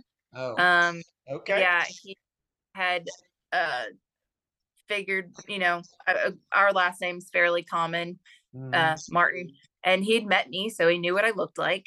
So he was able to track me down on Facebook and call me over Facebook Messenger. Okay. All right. So you have this conversation with him in February, and the audience were surely going to get to why he's being brought up. But the thing is, in March of 2020, he died, right? Yep, he Okay. did. I realize you are not an expert on his death, but what you've told me is that it maybe is at least a bit suspicious. Why don't you just tell the audience what you told me, what you think you know about it? Yeah, so from what I know, sometime in March, I can't give you an exact date because I don't know it, but Josh was found dead with gunshot wound, and he it seemed as though he had taken his own life. It seemed suicide, but after some digging and some investigation, the police I have a family member who was on that uh, police team, Okay. and he said that it just didn't seem like your normal suicide, especially with a gun.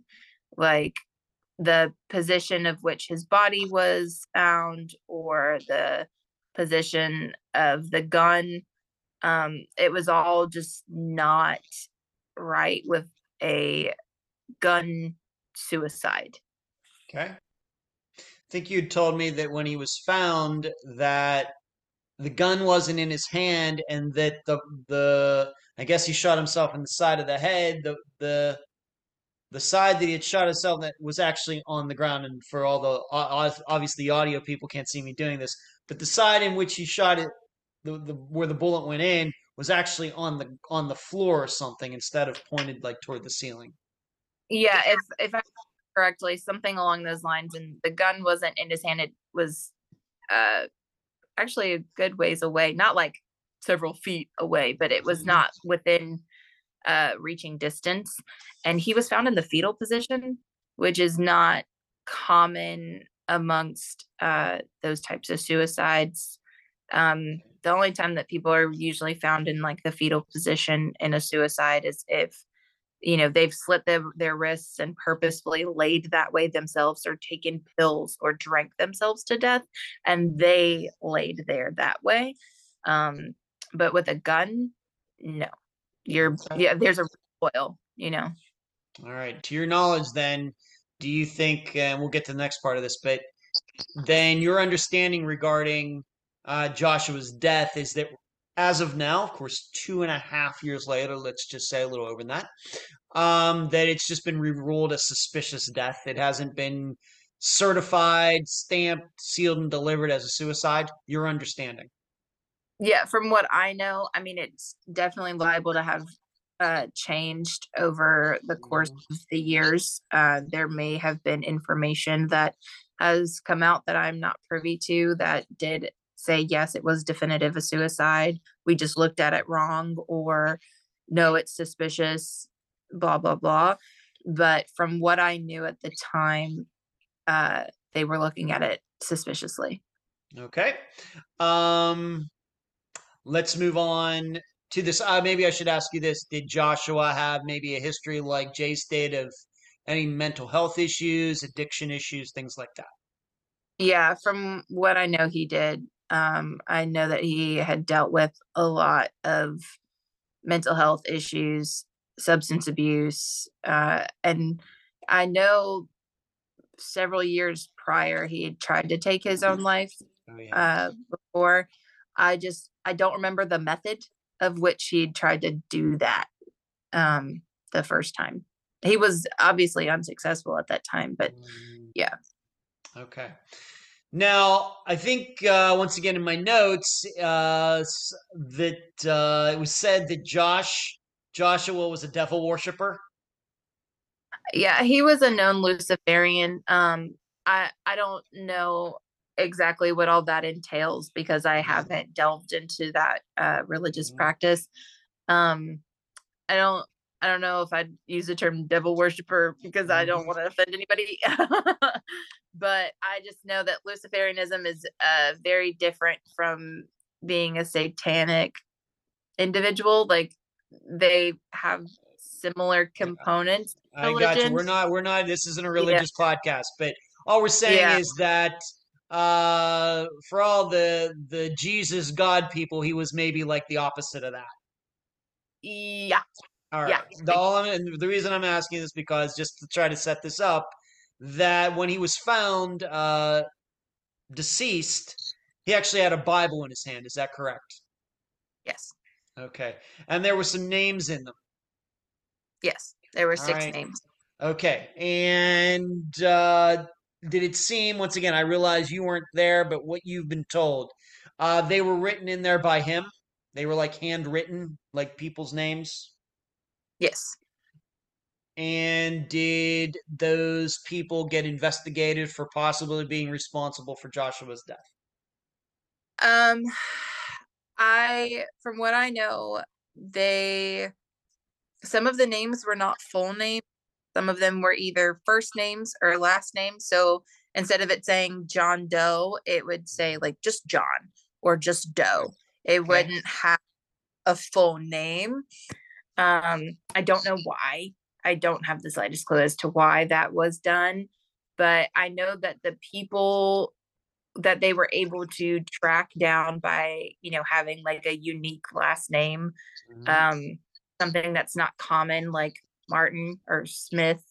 Those that had like a unique last name, they were able to track them down and speak with them. I don't think anything ever came of it, but there are some that they just don't have any more information to, because if it's just a first name, Yeah. there's thousands and millions of Johns in Right. the world. So Right. there's only you can do. Right. Now, the reason we're still not have revealed to the audience why we've brought Joshua's name up, but he died not long after Jace went missing. He died at what is being just labeled a suspicious death. Maybe it's a suicide, maybe not. We have this Bible, even though he was not a Christian, he had a Bible in his hand when he died. There was these names in it. Of course, the names are in there. It doesn't mean they were written in there right before he died. They could have been in there for years. We just don't know. But the reason we're setting this all up so everybody can understand who Joshua is because he actually sent a text to his father before he died. And what did that text say? The text said something along the lines of, I was there when it happened. I was there with Jace. He was zip tied. We dumped him in a swamp, and they'll never find his body. He texted that to his father. Yes. Okay. When do you know when that text happened? Was it close to right after the disappearance, or was it closer to before Joshua died? I Do we, believe it do we, was. I believe it was closer to when he died. Because if he died sometime in, I think, mid-March, okay. and I think about a few days ahead of time. So maybe 4 days, 5 days at the most. Okay. When his father, your understanding, when his father got this text, did he turn it into a police? What did his father do with it? Dad held on to it for about 2 months. Didn't How go to long? the police. How long? 2 months. 2 months. Months. Months. So even after his son dies, his father, who I understand is a preacher, correct? Yes. He hangs on to that for 2 months after. So he holds on to that text until May, even though it seems to reveal our reason for Jace's disappearance. Yeah. Okay. Has Joshua's father ever given an explanation for that to your knowledge? Why he would do that?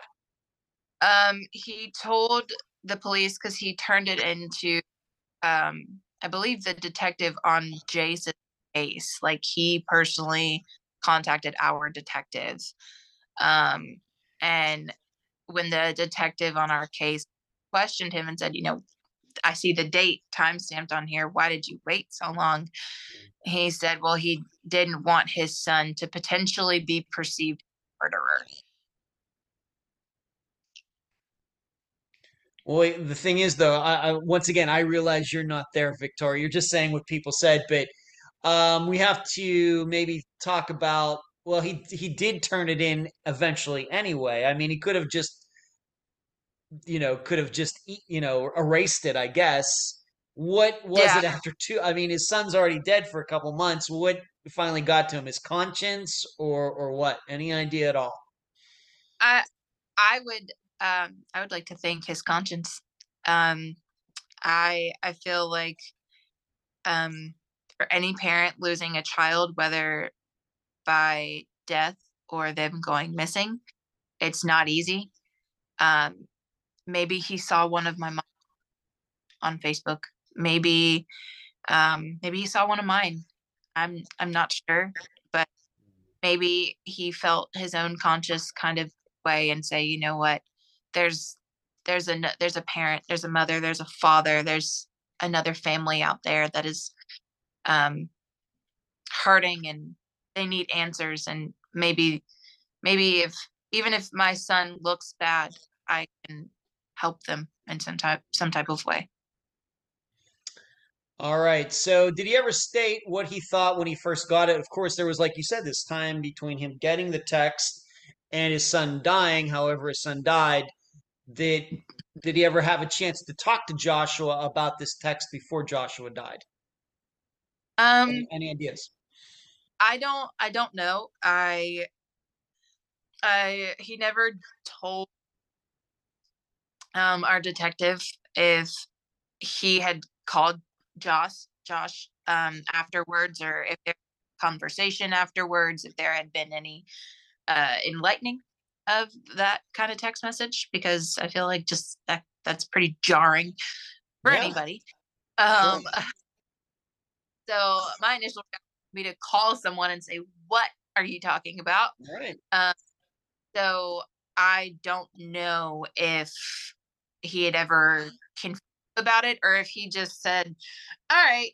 you're nuts, you're wacko. I'm not going to give this any attention at all, because I do know some people that would act that way. If someone just texted them that out of the blue, they'd be like, all right, you're crazy, block. Right. They wouldn't do it. Me personally, I would, but I know some people that wouldn't. Hmm. I guess what it's also implying is that if he did say, "Well, I didn't want to think my son was a murderer," I guess when he got the text, it kind of almost sounds like he might have believed it. Yeah, I think maybe he did believe it. Maybe he thought it was like a drunken whatever at the time. Just thought, okay, he's being nuts. And then as time went on, after he'd lost his own child and Yeah. were not as they seemed, maybe he started to see there was maybe some truth behind it. Okay. And we also can't forget that Joshua did contact you in February. And so he's calling you, being concerned about Jace. But then just a couple weeks after that, he's texting his father saying, I was there when Jace died. He was tied up with we, so multiple people, threw him in a swamp. Yeah. So if we are to believe this text, it'll be up to the audience to decide one way or the other.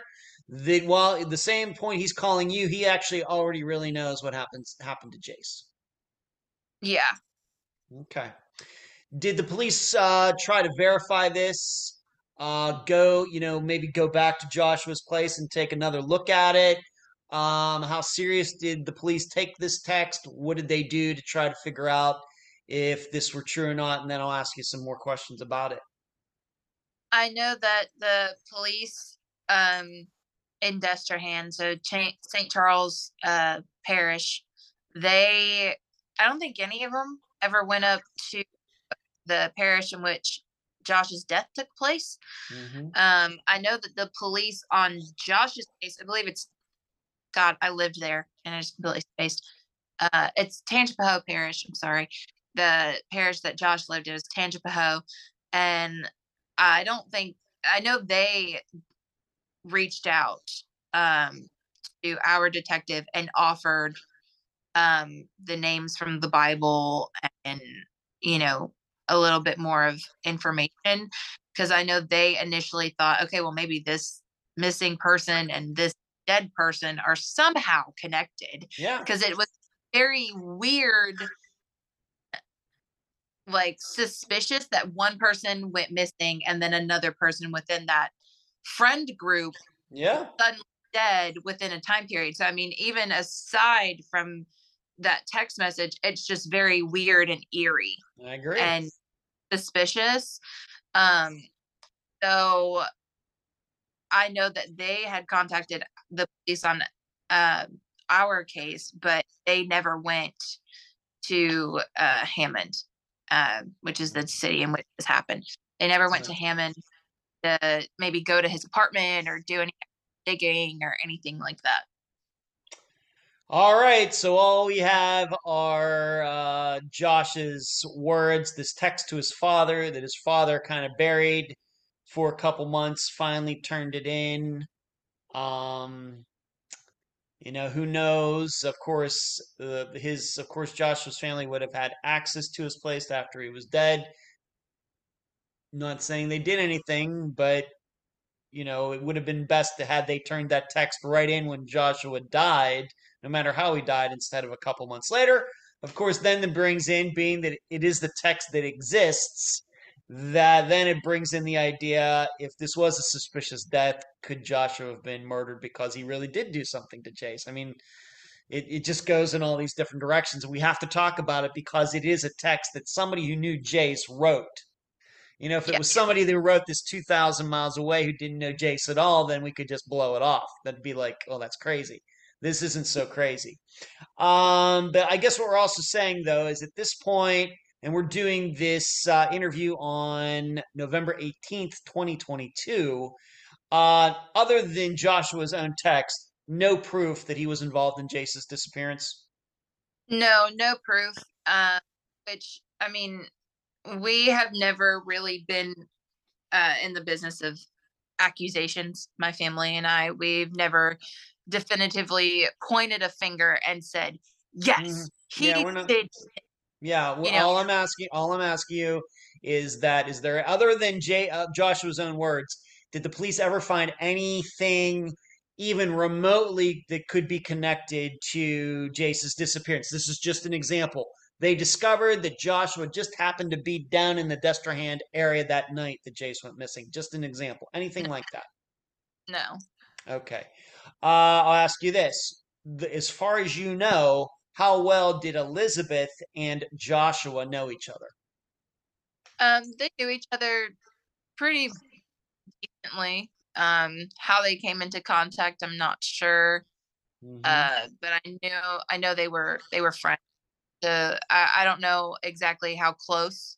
I don't know if they were, super buddy buddy or, best friends, but they were rather close ish, you know. Okay, even though once again, I realize you didn't know Elizabeth that well, you only met her twice, and of course Jace told you to stay away from Joshua. Do you not think that Jace would have told Elizabeth also to stay away from him? Um, I imagine he would. I imagine he would have said, "Hey, I don't contact that individual for this reason. I think maybe it's best if you stay away from him as well." Okay. How far is Hammond from Destrahan? It's about a 30 to 45-minute drive, um, give or take a little bit, depending on the traffic and everything. But it's not crazy far. It's not like unimaginable. Can't Okay. get there. All right, so we have a situation just to kind of put this all together before we go into one more thing about the phone. That Elizabeth and the story is that Elizabeth and Jace had an argument. He leaves, takes some things with him. He texts her saying, I'm sorry. And when she locates where he is, right after that, seemingly his phone goes dead. He is still missing. So is this backpack. So is this trash bag, allegedly with clothes in it. Even despite searches, although maybe a river search could have been a little better. And then his frenemy or a former friend contacts you, all concerned. His name is Joshua Cook, and seemingly found out about it just like everybody else did.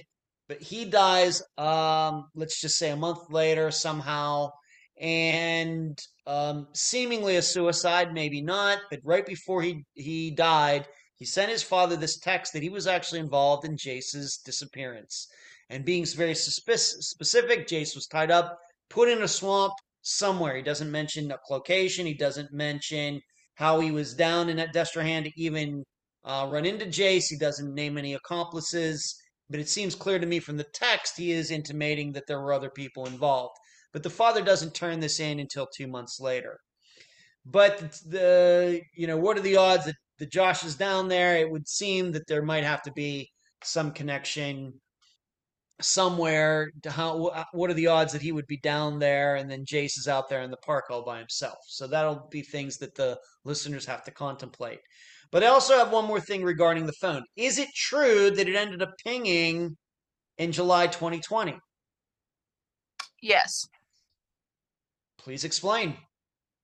I someone reach out to me whose husband worked for, I believe, a neighboring uh, in Louisiana, worked for um, that police department, and she'd contacted me and said that she'd heard about Jace's and asked if she could have a little bit of information.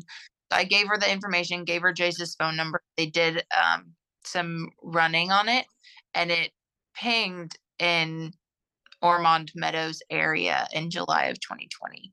And they were able to give me that address, which I didn't connect at the time of it being Elizabeth's address. Like, I didn't realize it.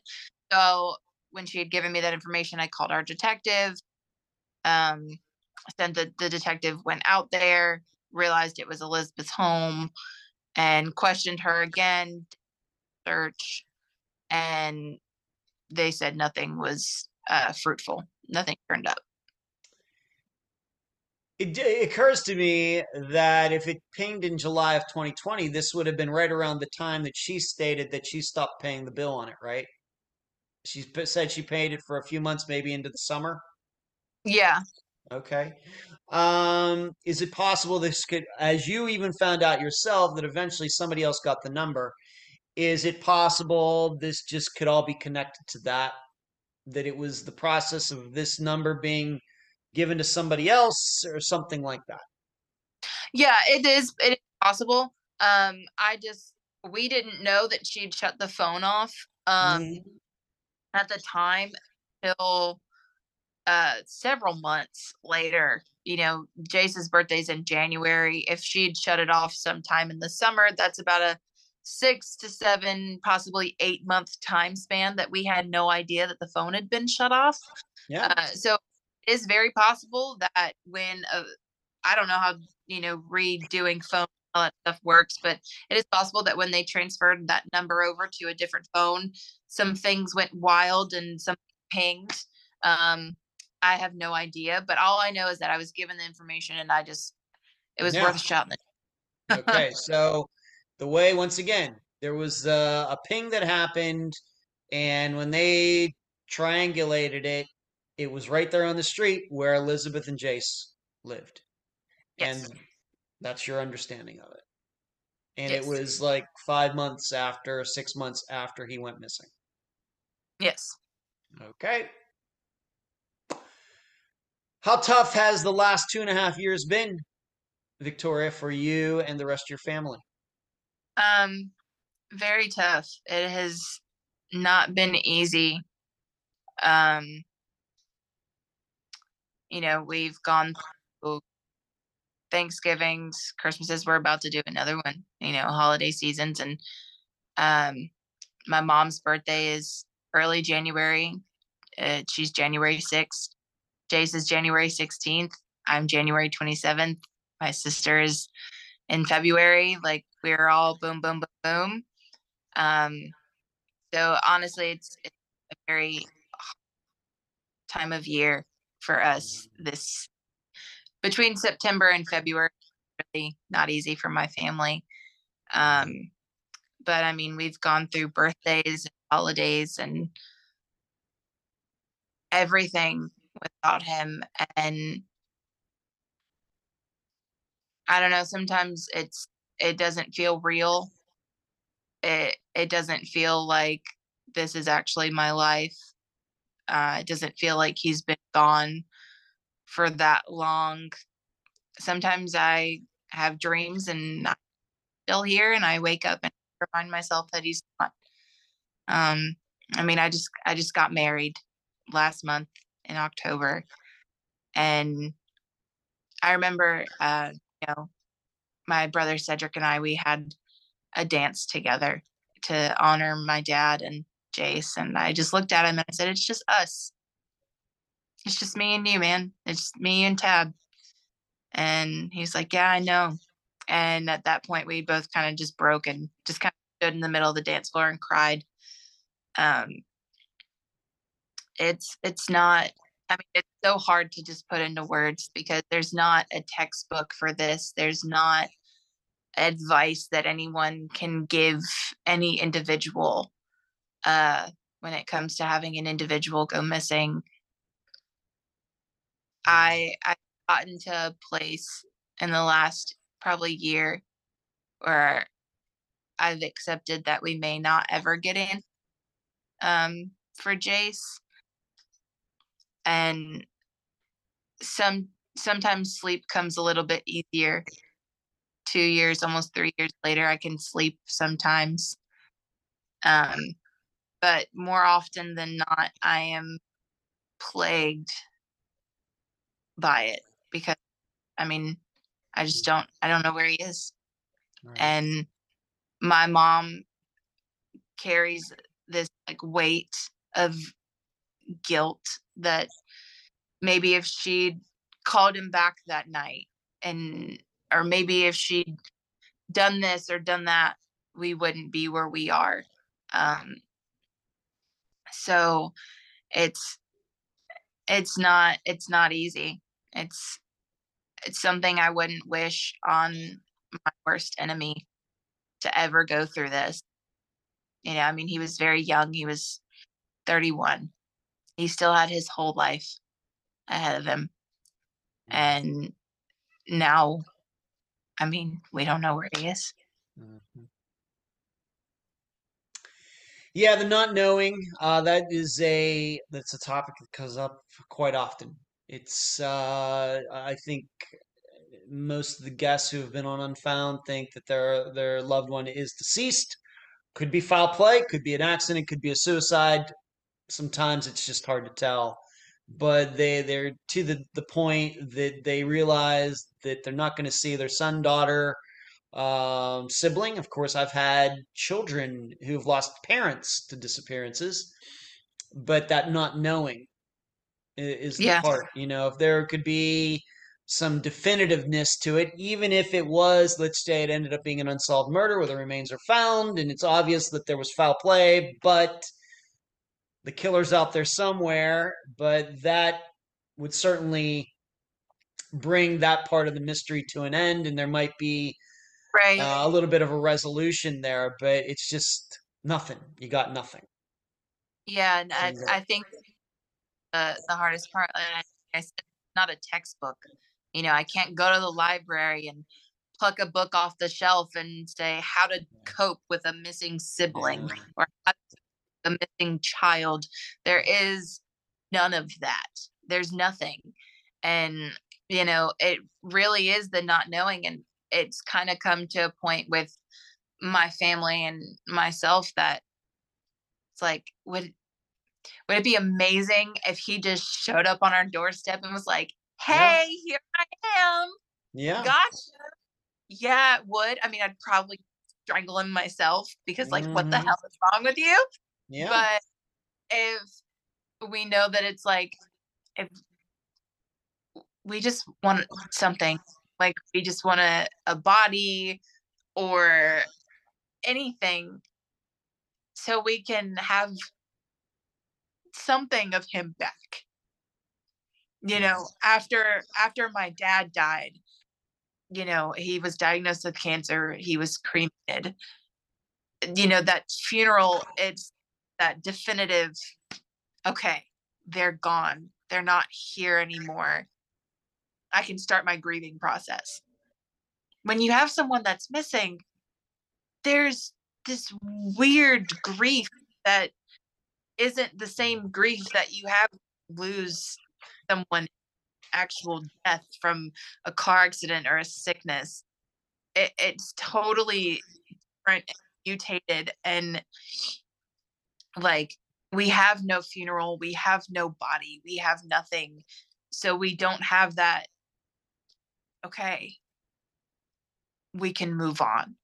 We don't have that peace. I mean, he's got two daughters. Yeah. Like, what are we supposed to tell them? Like, eventually they're gonna ask questions, they're gonna want to know where he's at.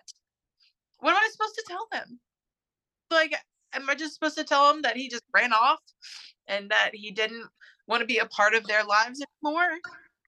How am I supposed to look those two babies in the face and tell them I don't know? Like, how are their moms supposed to do that? Like, so many people are so affected by a missing person, whether it's a friend or a family, whatever. Like, you don't people don't realize that when someone goes missing, like it's like a domino effect. There's a lot of people that are affected by it. Yep. And you know, I mean, as small as like there were people he worked with that were probably used to seeing him every Wednesday. And then one Wednesday he just wasn't there anymore. And they're like, huh, wonder what happened to him. You know? Yeah. Like it's not easy. It's like I said, it's something I wouldn't wish on my worst enemy. Yeah. Like, I'm 26, almost 27 years old. I don't have any children, but I just got married, and I have to think, like, my kids won't have their grandfather, and won't have their Uncle Jace. They won't have him to run up to on Christmas and sit on his lap and listen to him tell jokes, or they won't have anything to look forward to one day of meeting their uncle, or like that. So all they're gonna have are my memories. All they're gonna have are my mom's memories and our stories of who he, and that's the way that we keep going. Like, he lives on through us. He lives on through me and my mom, my brother, sister, and we keep him alive as best as we possibly can. Even if he is still alive somewhere out there, we don't know that. So we keep moving. We constantly tell those stories and memories, and we hold on to that. Yeah. I'm sorry, I didn't mean to cry. No. Crying is allowed on this podcast.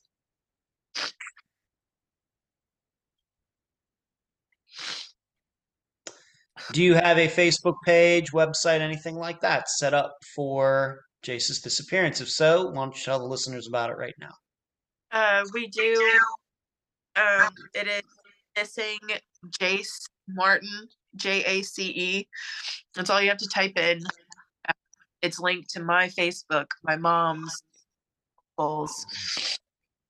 and we honestly don't post as much as we probably should on there, because it's hard. Like, it's really hard to get on there and feel like, hey, we got nothing.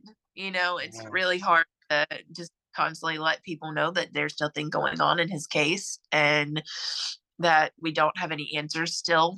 So we really don't post a whole lot.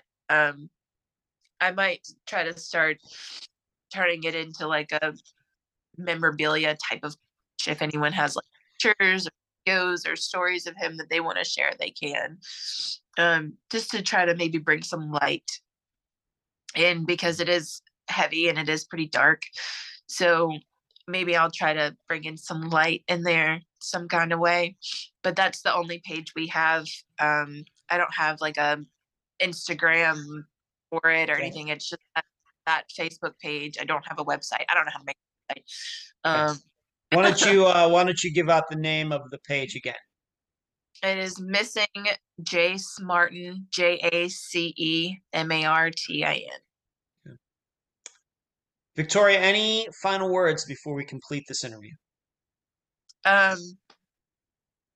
Just that if anybody, if they've heard from him and you didn't know how to find us, get in contact with us, you do now. Please, we just want to know. Like, we just want to know what happened. We just want to know where he is.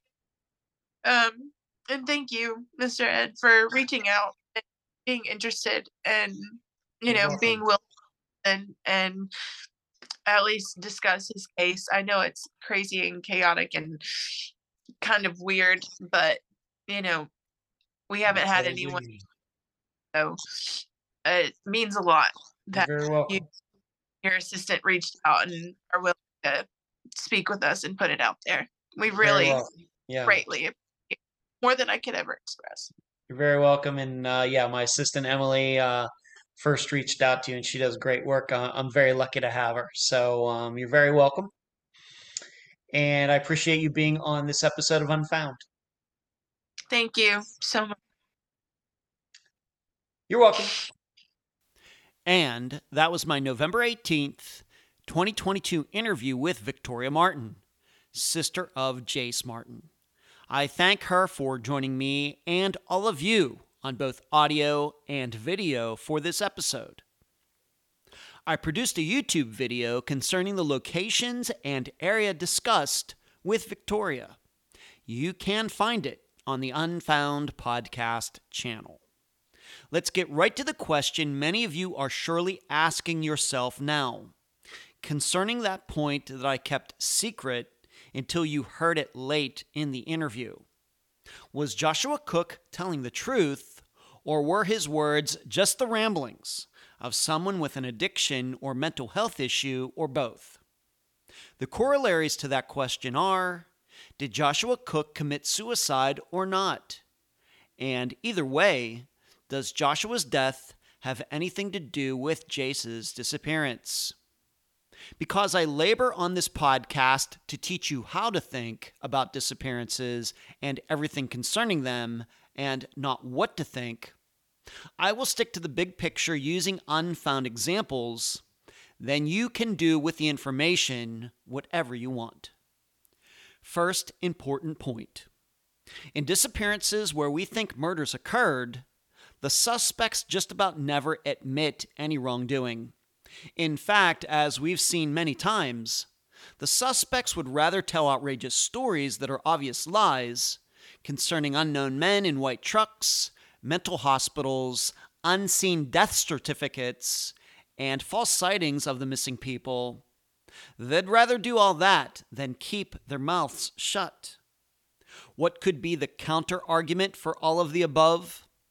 Joshua could have had regret for the murder, given that at least at one time the two were friends. Joshua might have known he was on the edge of killing himself and felt he needed to get this off his chest. Joshua could have been so high that he didn't know what he was saying but was actually telling the truth. Maybe most importantly, why would Joshua take credit for a murder he didn't commit? Second point. All suspects in the disappearances we've covered that we believe to be murders were reasonably geographically close to the victims at the time. The problem we have is there's no proof saying Joshua was anywhere near Jace that night. Likewise, it seems unlikely that in Jace's time of need that he would have called Joshua. Likewise, Victoria did not establish a solid connection between Joshua and Elizabeth, to the point that Elizabeth would have called Joshua for whatever reason, nefarious or not, that would have brought Joshua to the area. The counter-argument, and you probably see this one coming from like 3,000 miles away, a jury convicted Steve Pankey for the disappearance and murder of Janelle Matthews, despite the prosecution never proving Steve was on her street that night. Furthermore, Steve Pankey and Joshua Cook share the quality that neither could stop talking about their respective disappearances, despite there being no facts to connect these guys to them. But I guess at least Joshua knew Jace. We cannot say the same for Steve and Janelle. The third and final point. For the disappearances that Unfound has covered, where a murder was proven, or at least highly suspected, the motive, although not an element of any crime, is clear. Andrea Bowman, her father didn't like her blabbing about his abuse of her. Zoe Campos, a rape that turned into a murder by a guy who had a history of assault. Austin Pivo, beef with coworkers that turned violent. Ashley Simpson, like Zoe Campos, a rape that turned into a murder. Tyler North, his ex-wife lured him to his death because she's the ex-wife. Kelly Rothwell, still unproven, but she was surely murdered due to her breaking up with David Perry. For Jace's disappearance, if Joshua and others murdered him, given their history, maybe a motive is easy to understand. But what are the odds that Joshua and company decided to exact revenge on Jace due to that motive on the very same night that Jace's girlfriend kicked him out? The counter-argument to all of this? I'll just pick one. Patsy Action. Given all the blood in her car, she was surely murdered. But why? By whom? We have no idea. And oh, one more thing. I'll leave the theorizing up to you. And that's the program. Right now, while you are in your podcast platform, Spotify, YouTube, iTunes, wherever, give Unfound a 5-star review, a thumbs up, whatever that platform allows. I thank you for listening. I'm Ed Densel, and you've just finished this episode of Unfound.